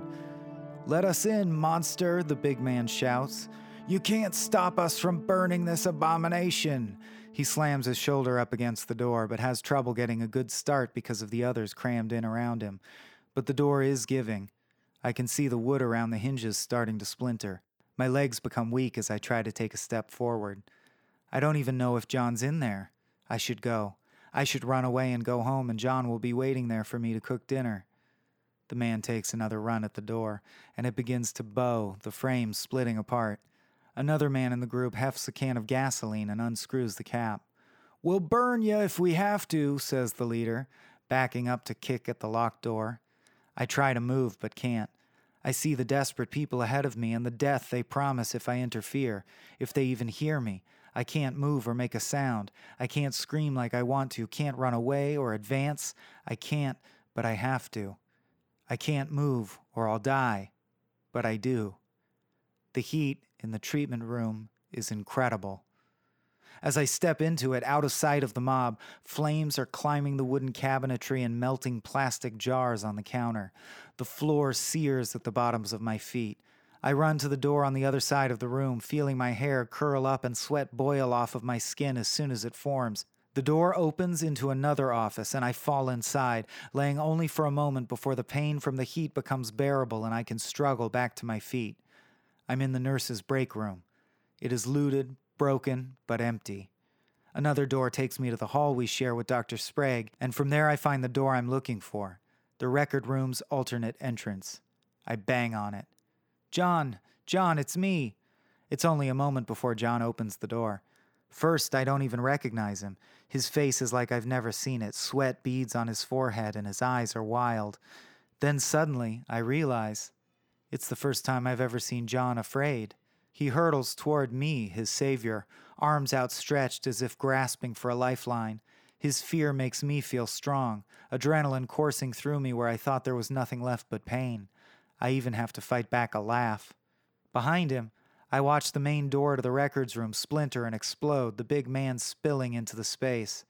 Diana, John gasps. Before he can say another word, I've grabbed him by the hand and we're sprinting down the hall. We're all the way to the hospital's rear fire escape before we realize we have not been followed. John is panting. They've burned the files. Everyone's files. It's okay, I say. Are all the nurses okay? Where's Joanne? Everyone ran out, says John, climbing out the window onto the metal escape. I stayed to protect the files. Stupid, I say. That was years of work. Impossible to replace. He helps me out onto the ledge, and the metal grating feels like razors on my scorched and lacerated feet. Just take me home, I say. Let's just go home. The power is out, and it's pitch black except for a single candle John dug out of a box in the garage. We can't watch the news, and we can't turn on the lights, and it's night. We're on the white couch. John is bandaging my feet. You're incredible, he says. Thank you. You saved my life. Oh, it was nothing, I say. I'm focusing on breathing regularly. I'm focusing on being alive. John finishes and sits down next to me. I can only see him as a soft yellow ghost, but I hear his voice fill the room like my husband. I have something for you, he says. What? I ask. I hear John fumble with his coat. Give me your hand. He pushes something small, cold, and rectangular into it. I clutch it instinctively like a security blanket. I'm suddenly very glad of the dark. I don't want John to see me crying. It's your flash drive, he says. Diana Damick. When this is all over, you'll still have your files. You can go to another clinic and you can still get treatments. I don't say anything for so long. John reaches out to make sure I'm still there. Thank you, I say. But I don't think I should keep it. What? John chuckles. Of course you should. I saved it for you. I think we should get rid of it. This is much harder than the mob or the fire. This is much worse. Hurts more. This is my baby dying in front of me again. This is watching myself die. And so I don't really know what to say, or why I say, I want to destroy it. But I saved it. I didn't even have time to get mine. I just got yours. Please. I lay a hand on John's forearm. No, says John. We're not going to be afraid of these zealots. It's not that. The couch squeaks as John shifts his weight and leans out of the spare ring of light. His voice seems harsher for the fact that I can't see him. Don't tell me you believe this Armageddon bullshit, Diana. These people are rioters. The new plague is going to be cured. Don't give this up thinking it's going to save our children, because it's not. Telres must be destroyed, shouts Richard Deemer. God demands it. It's not that, I say. A long silence. I'll do what you want to do, says John coldly. It feels good to be in a fight again. Then destroy it, I say. John grunts as he gets up, snatches it out of my hand, drops it to the floor, and steps on it. Little green plastic shards and metal divots gleam in the candlelight. I hope we don't regret that, John says, flopping back down onto the couch. My eyes snap open. I am wide awake. For a moment, I don't even know how old I am. I don't know anything. Then I do know. I know that I had a baby, that it died staring at me through blood. I know I've been through fire and glass, been cut and bruised. I know more than I know anything else that I am going to die. That John can't help me. That he can't do anything. That he is going to die too, and so am I, and so is Richard Deemer and everyone in his mob. My heart throws itself against my chest and I can't breathe except by hyperventilating. If I get out of the bed, I'll die. If I move too much, if I cry out, if I do anything, I'll die. I know this. Sweetheart, John says, his speech slurred by grogginess. What's wrong? I feel the warmth of his body push against me. The millions of tiny hairs on his chest and legs brush against my cold skin. What's the matter? He must have heard me breathing. I'm embarrassed and still frightened. John lays a hand on my stomach and I can feel his breath against my ear. What's wrong, Diana? And for a moment, he is like a boa constrictor, wrapped around me, hissing. But then it fades and he is John and I am Diana again. I breathe deep. I was scared, I say. I got scared. Don't be scared, he says, and his voice is like a candle flame that wards off the dark. It's simple and stupid and ridiculous, but it helps. It helps. Okay, I say. I won't be. Good, says John. Anything else wrong? Nothing, I say. Breathing deeply and letting my heart slow. I roll over on top of him, and soon we're making love, with a passion only the mortal and doomed can have, and he is careful of my feet.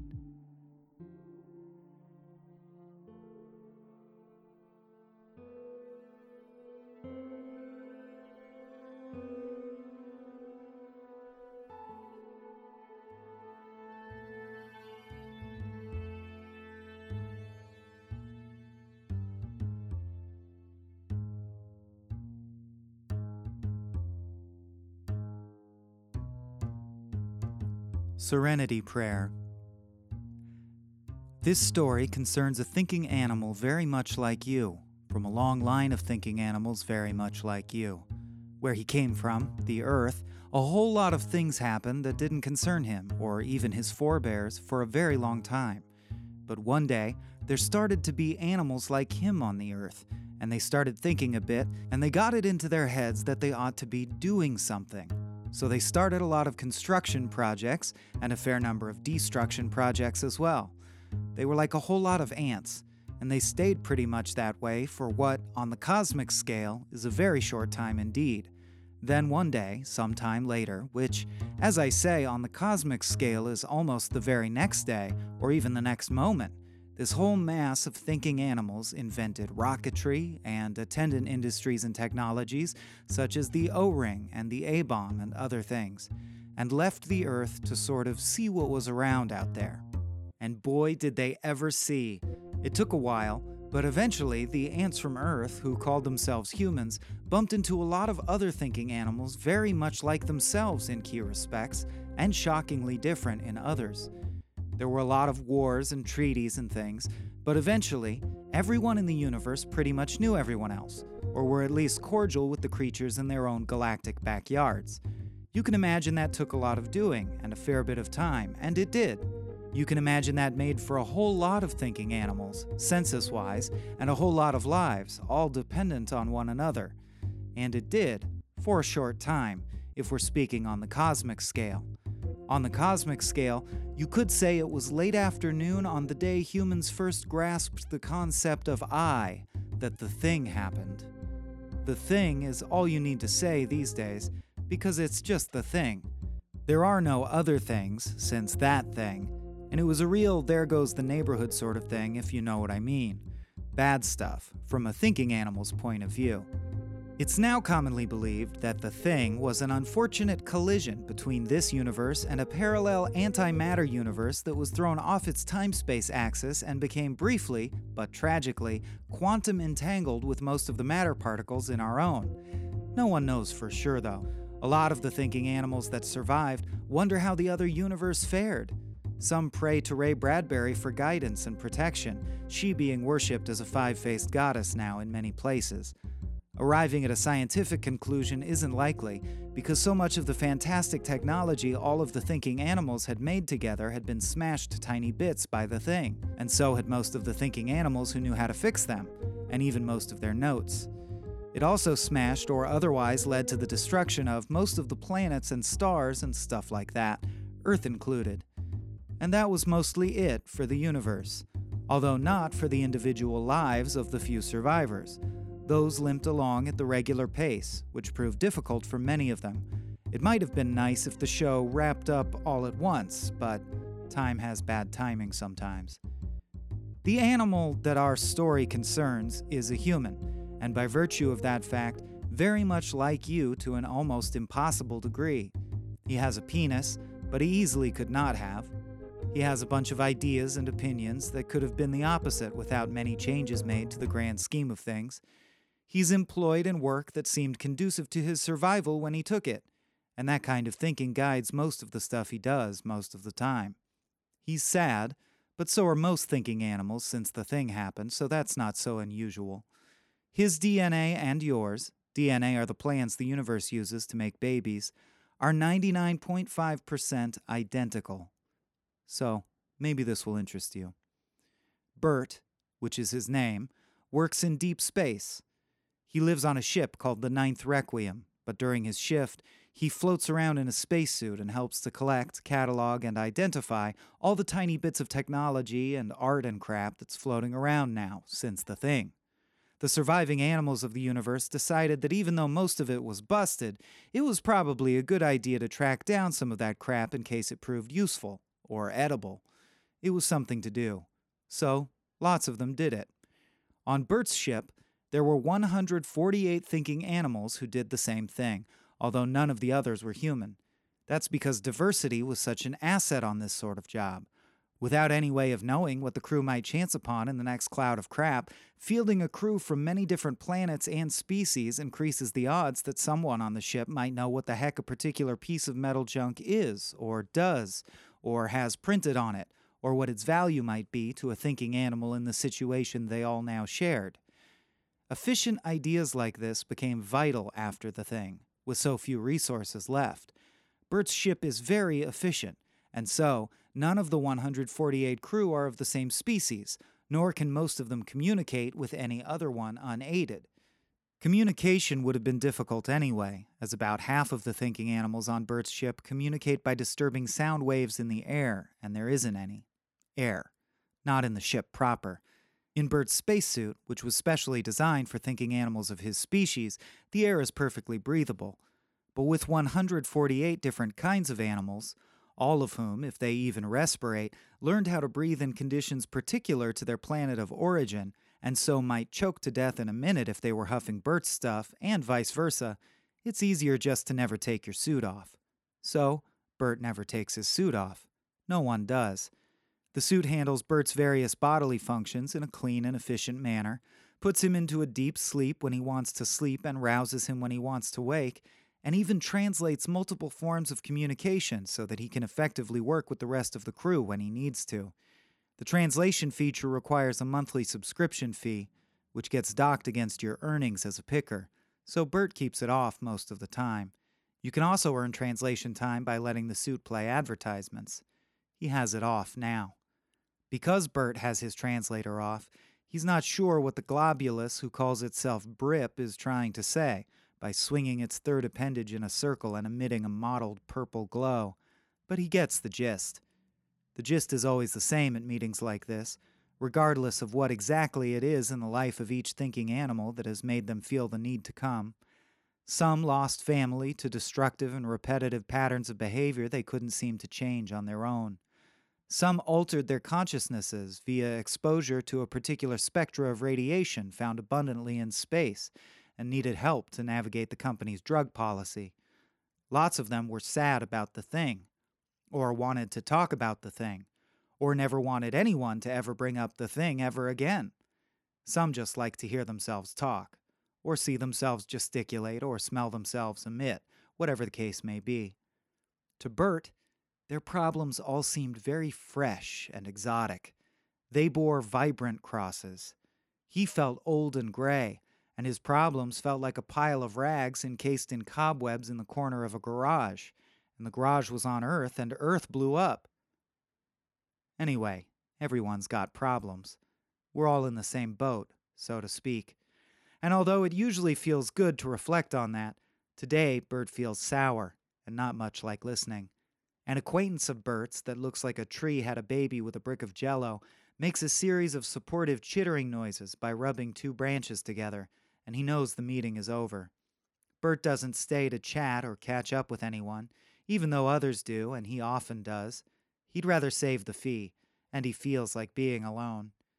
His suit chimes and flashes various notifications on the bubble of his visor, and he lets his eyes unfocus, lets it all become a neon wash, as his body takes him by reflex back to his berth.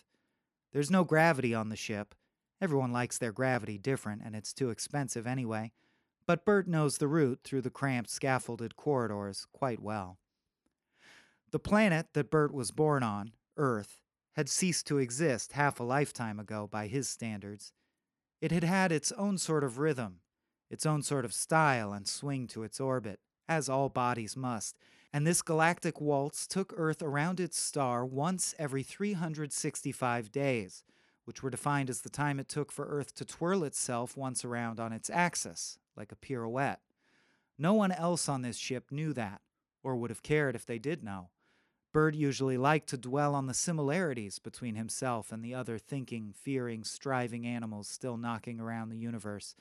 But right now, it seemed important to him, very important, that 365 days made a year, and it pissed him off that no one else cared. No one else in this quadrant would even know what he was talking about if he said it. Oh, you know, Brip, 365 days make a year. Did you know that? The sticky orange glow of confusion would be sure to follow. Bert is alone in his berth. His suit is strapped into a little cocoon of netting, keeping him from floating around too much. That's all the berth really amounts to, aside from a vac pack the size of a small cupboard which floats freely in the chamber. The outside has the texture of a beach ball. It's see-through so you can see what's inside and grab it from the proper angle. The inside holds Bert's personal items. The vac pack automatically fills in the negative space around them to keep them safe, so you can pretty much jam stuff into it or pull something out of it whenever you need to, unless it's full. Bert's is full. He won't be able to claim any more of his salvage as a keepsake until the ship stops at a station to resupply. The vac pack lolls around the room, bouncing lazily off of one surface, then the other, as Bert watches it. Bert gets very sad and angry all of a sudden. It's hard to even know where the feelings are coming from. 365 days make a year, thinks Bert. Fuck it, thinks Bert. What's the point? Things like that. Bert's suit sends him a hot pink notification, letting him know it's time for him to eat something if he so chooses. The suit offers an extendable mouthpiece and suggests he hook his intake hose to the food box on the wall of his room. He dismisses the suggestion and the notification, turns all notifications off. Bert jams one arm into the pack and takes out a piece of salvage, something he found out in space in a cloud of crap, a keepsake. It was something once very precious to many humans, very much like him, now meaningless in the grand scheme of things. A hollow rock, essentially. Blown glass, a sculpture of sorts. It shines under the light, little raised bits picking out single pricks of pure photon and pinging them back at Bert like a jeweled crown. That's why he collects them, Bert tells himself. That's why the vac pack is filled up with them. Find after find, cloud after cloud, seemingly of its own accord. It's full now, and each member of the collection is strikingly different from one another, but essentially the same. His glass menagerie. Bert's collection is old-fashioned. These are truly antique things, forgotten things, like that play, like Earth, like Bert and Bert's problems. Antique problems, antique jewelry in a box. He turns the jeweled thing in his hand, swimming pool blue and faceted and beautiful. But it's just a hollow rock. That's what Bert is telling himself as he uses one of his disposable vac bags to pressurize the space around the hollow rock and translate its contents into the bag. Then he carefully stuffs the vac bag into the proper position in his food box adapter dongle and plugs the dongled bag into the food box port. Just then, the portal that separates Bert's little closet from 147 others suddenly hisses open. Bert jumps in his little cocoon, surprised and embarrassed. He immediately realizes there's no need for embarrassment. His friend, The gelatinous tree, finding Bert's suit unable to accept doorbell notifications, has gone ahead and opened the door to his berth, probably to talk to him about something. Although Bert loves this thinking animal, in his way, and they've communicated at length during their voyage or in free float out in a crap cloud, he resents the intrusion. Right now, Bert wants to be even more alone than floating in a cocoon in a tin can in deep space. Bert wants to be even more alone than that. "What is it, Ernie?" Bert calls his friend Ernie because that's a joke to him based on human history and culture. The gelatin tree's real name isn't communicated by disturbing sound waves in the air, but through the emission of UV light, an ability Bert lacks. So he calls it Ernie. Ernie doesn't know about Bert and Ernie, or that 365 days make a year, or what's in the vac bag, or any of that, Bert reminds himself. Bert's embarrassment settles down a little, and he toggles on his translator. "Can we keep it quick, though? I haven't gotten called up in a while, and my ad debt is getting pretty ridiculous." Ernie causes some symbols to rise on the gooey surface of his front face, and Bert recognizes one as the symbol for shift or unit of work in Ernie's people's language. Bert snaps the dongle off of his bag and tangles it up with part of the strapping on his cocoon so the loaded vac bag doesn't drift off. After a delay, Bert's suit translates Ernie's full thought for him. A soothing voice in his helmet says, "Well then, it's your lucky day, asshole. The fucking computers picked up human goddamn writing on a lot of objects in this cocksucking crap cloud we're working. It's a triple-decker shitstorm, and you're the fuckface on top." Bert had set his suit up to translate like that, with lots of optional swearing thrown in. This was another joke to Bert. It was something to do. Bert toggles his translator back off. He doesn't want to run up his ad debt any more than he needs to, but a crap cloud with a rich vein of earth crap means he could be picking and sorting for several shifts to come. He could use the credit. Bert makes a sign with his hand that Ernie knows means, "Thank you so much, we are friends, but I don't want to use my translator right now." Then Ernie chitters back and schlorps out of Bert's room. Bert turns his visor display back on and immediately sees the work invite, answers it yes.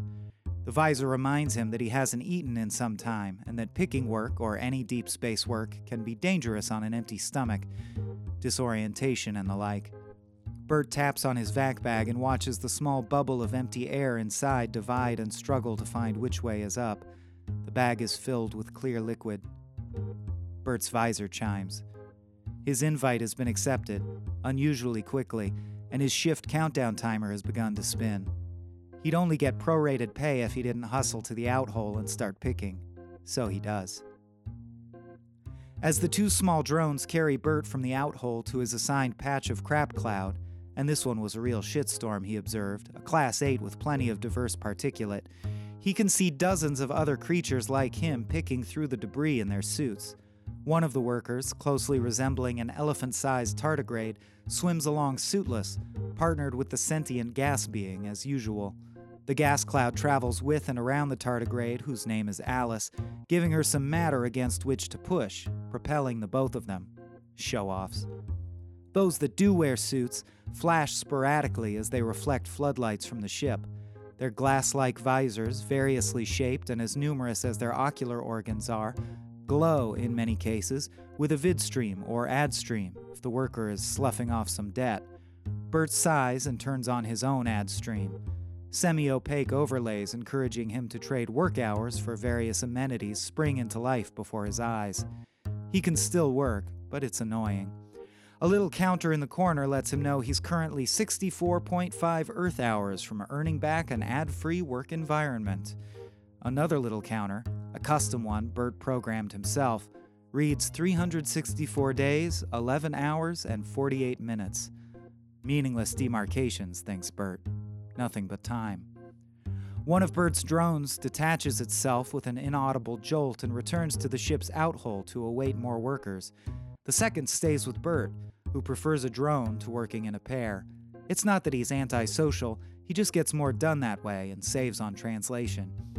The drone zooms around, scanning bits of crap and sometimes using laser pointers to bring things to Bert's attention.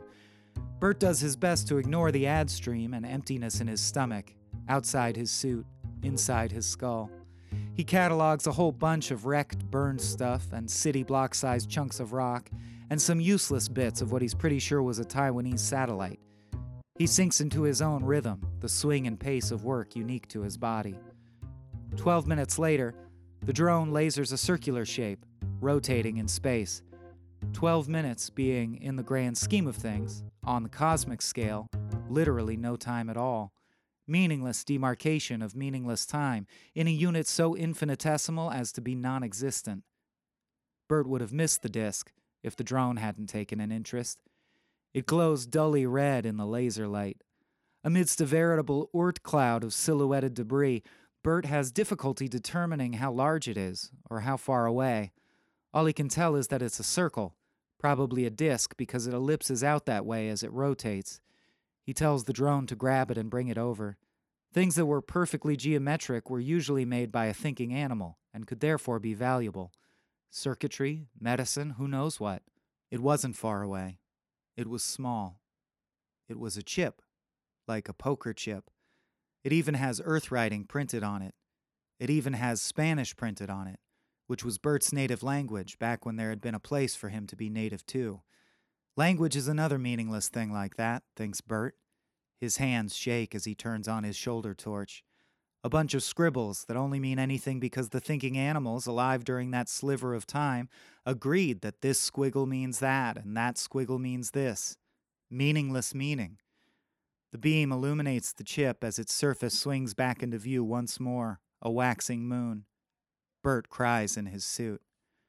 All translation aside, here was some print, a set of symbols imbued with an ancient meaning by a dead race that Bert could read. Not have read to him by a computer or copy down to translate from Spanish to English to Japanese to Esperanto or intuit through trial and error. This was script in his language, the language spoken by his mother and father at home. All he needs to do is scan his eyes across its surface, and he'll know everything he needed to know about the object. So he does. No one else on the ship could do that. Not with this object. It would be meaningless to them. Here, buried in the middle of the universe, was a secret code meant only for Bert. Bert's drone asks the standard catalog queries. Object description? Small circular object, human-made. About 10 centimeters across, maybe half a centimeter thick. Component materials? Petroleum-based plastic. That's about it. Homogeneous. Technological capabilities? None. Artistic value? Minimal. Intended function or usage? Miscellaneous, I guess. Tchotchke. Define tchotchke. A token, a keepsake, like a trophy. Just a thing to remember something by. Estimated usefulness to the CPA and our efforts on a scale from 1 to 10? This was the cooperative of thinking animals. Everyone left in the universe, really. Minimally useful, says Bert. 1 out of 10. Discard or recover? Discard, says Bert. The drone's laser flicks away. It floats off to hunt for more worthy scrap. Bert's visor chimes. His timer has gone off. The other timer, the one he put there himself, the number 365 appears momentarily, then changes to read simply 1 year, which is the same thing it says on the chip, un año. Around the rim it says Unidad, Servicio, Recuperación.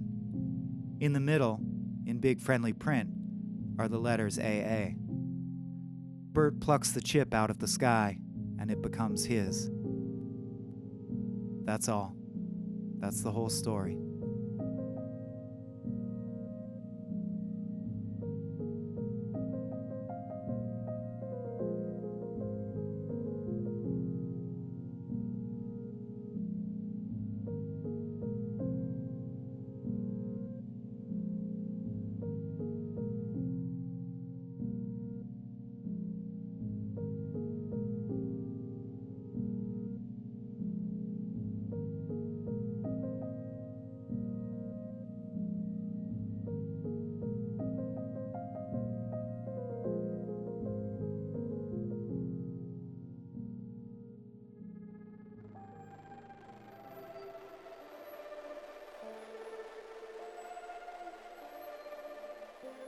Fern Gully.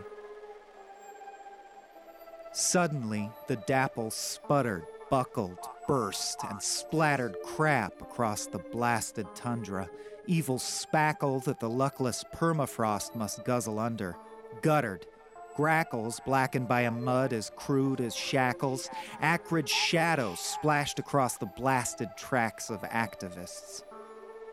Cackling jackals scrabble on a sacred land, now dappled, speckled, dribbled, sprayed with spattered brackish spittle, spouting from the slackened mouth, the tip of that cracked funnel, fountain pen in macro, spilling ink in a wide puddle on the lovely paper whiteness of the snow, spelling out the words they told us so.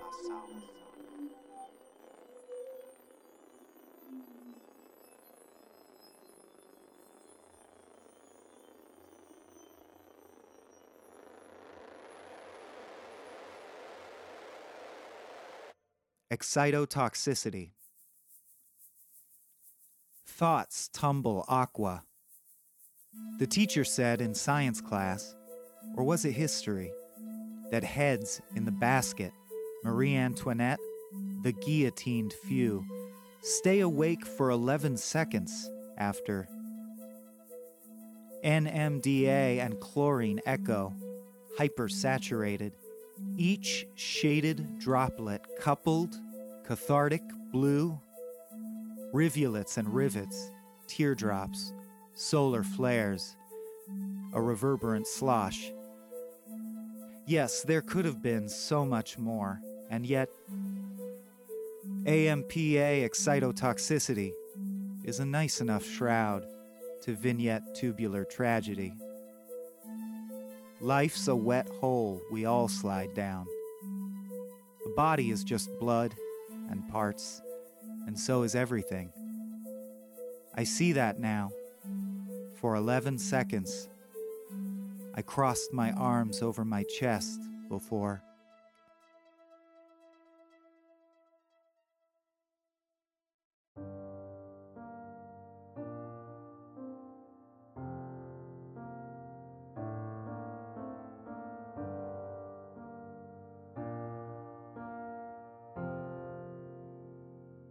I love to watch you slumber. Deeper saps pooling in your feet, bundled veins in fractal form from root to bough to twig to void, contracted with the cold. Pump slow, sawdust blood toward your crown of frozen lightning jags, somnambulist halo, wavering thorn spikes. They test the wind gently, and branch like the delicate trace of alveoli on the lining in a living lung.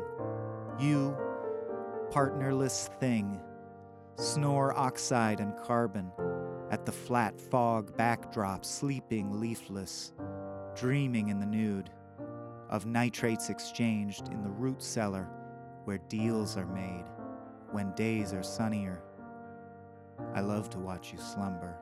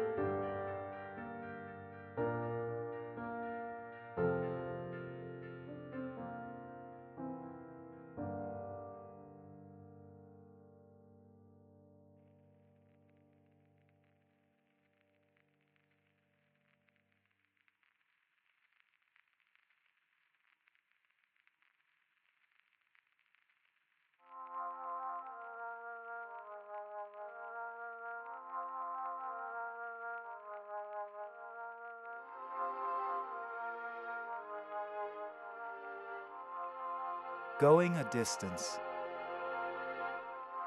In Little Blair Valley, you can mark a far spot with your eyes like a prize from a cragged mountaintop, and dingle-doe down, warm as rain runoff, Cracks in the ground form a storm drain for sun drops, never obstructing your view of the distance your leg muscles close, like lovers insistent on proving devotion with a low locomotion in this old army fort for the forces of ocean. The memory trace of moisture is baked into the rust and the dust and the salt of a snakeskin, into strange succulent cousins to kelp that drift with the wind currents, stump for themselves. And when where you are has turned far to near and changed day for night, you can see the stars clearly and tunnel from one to the other to here.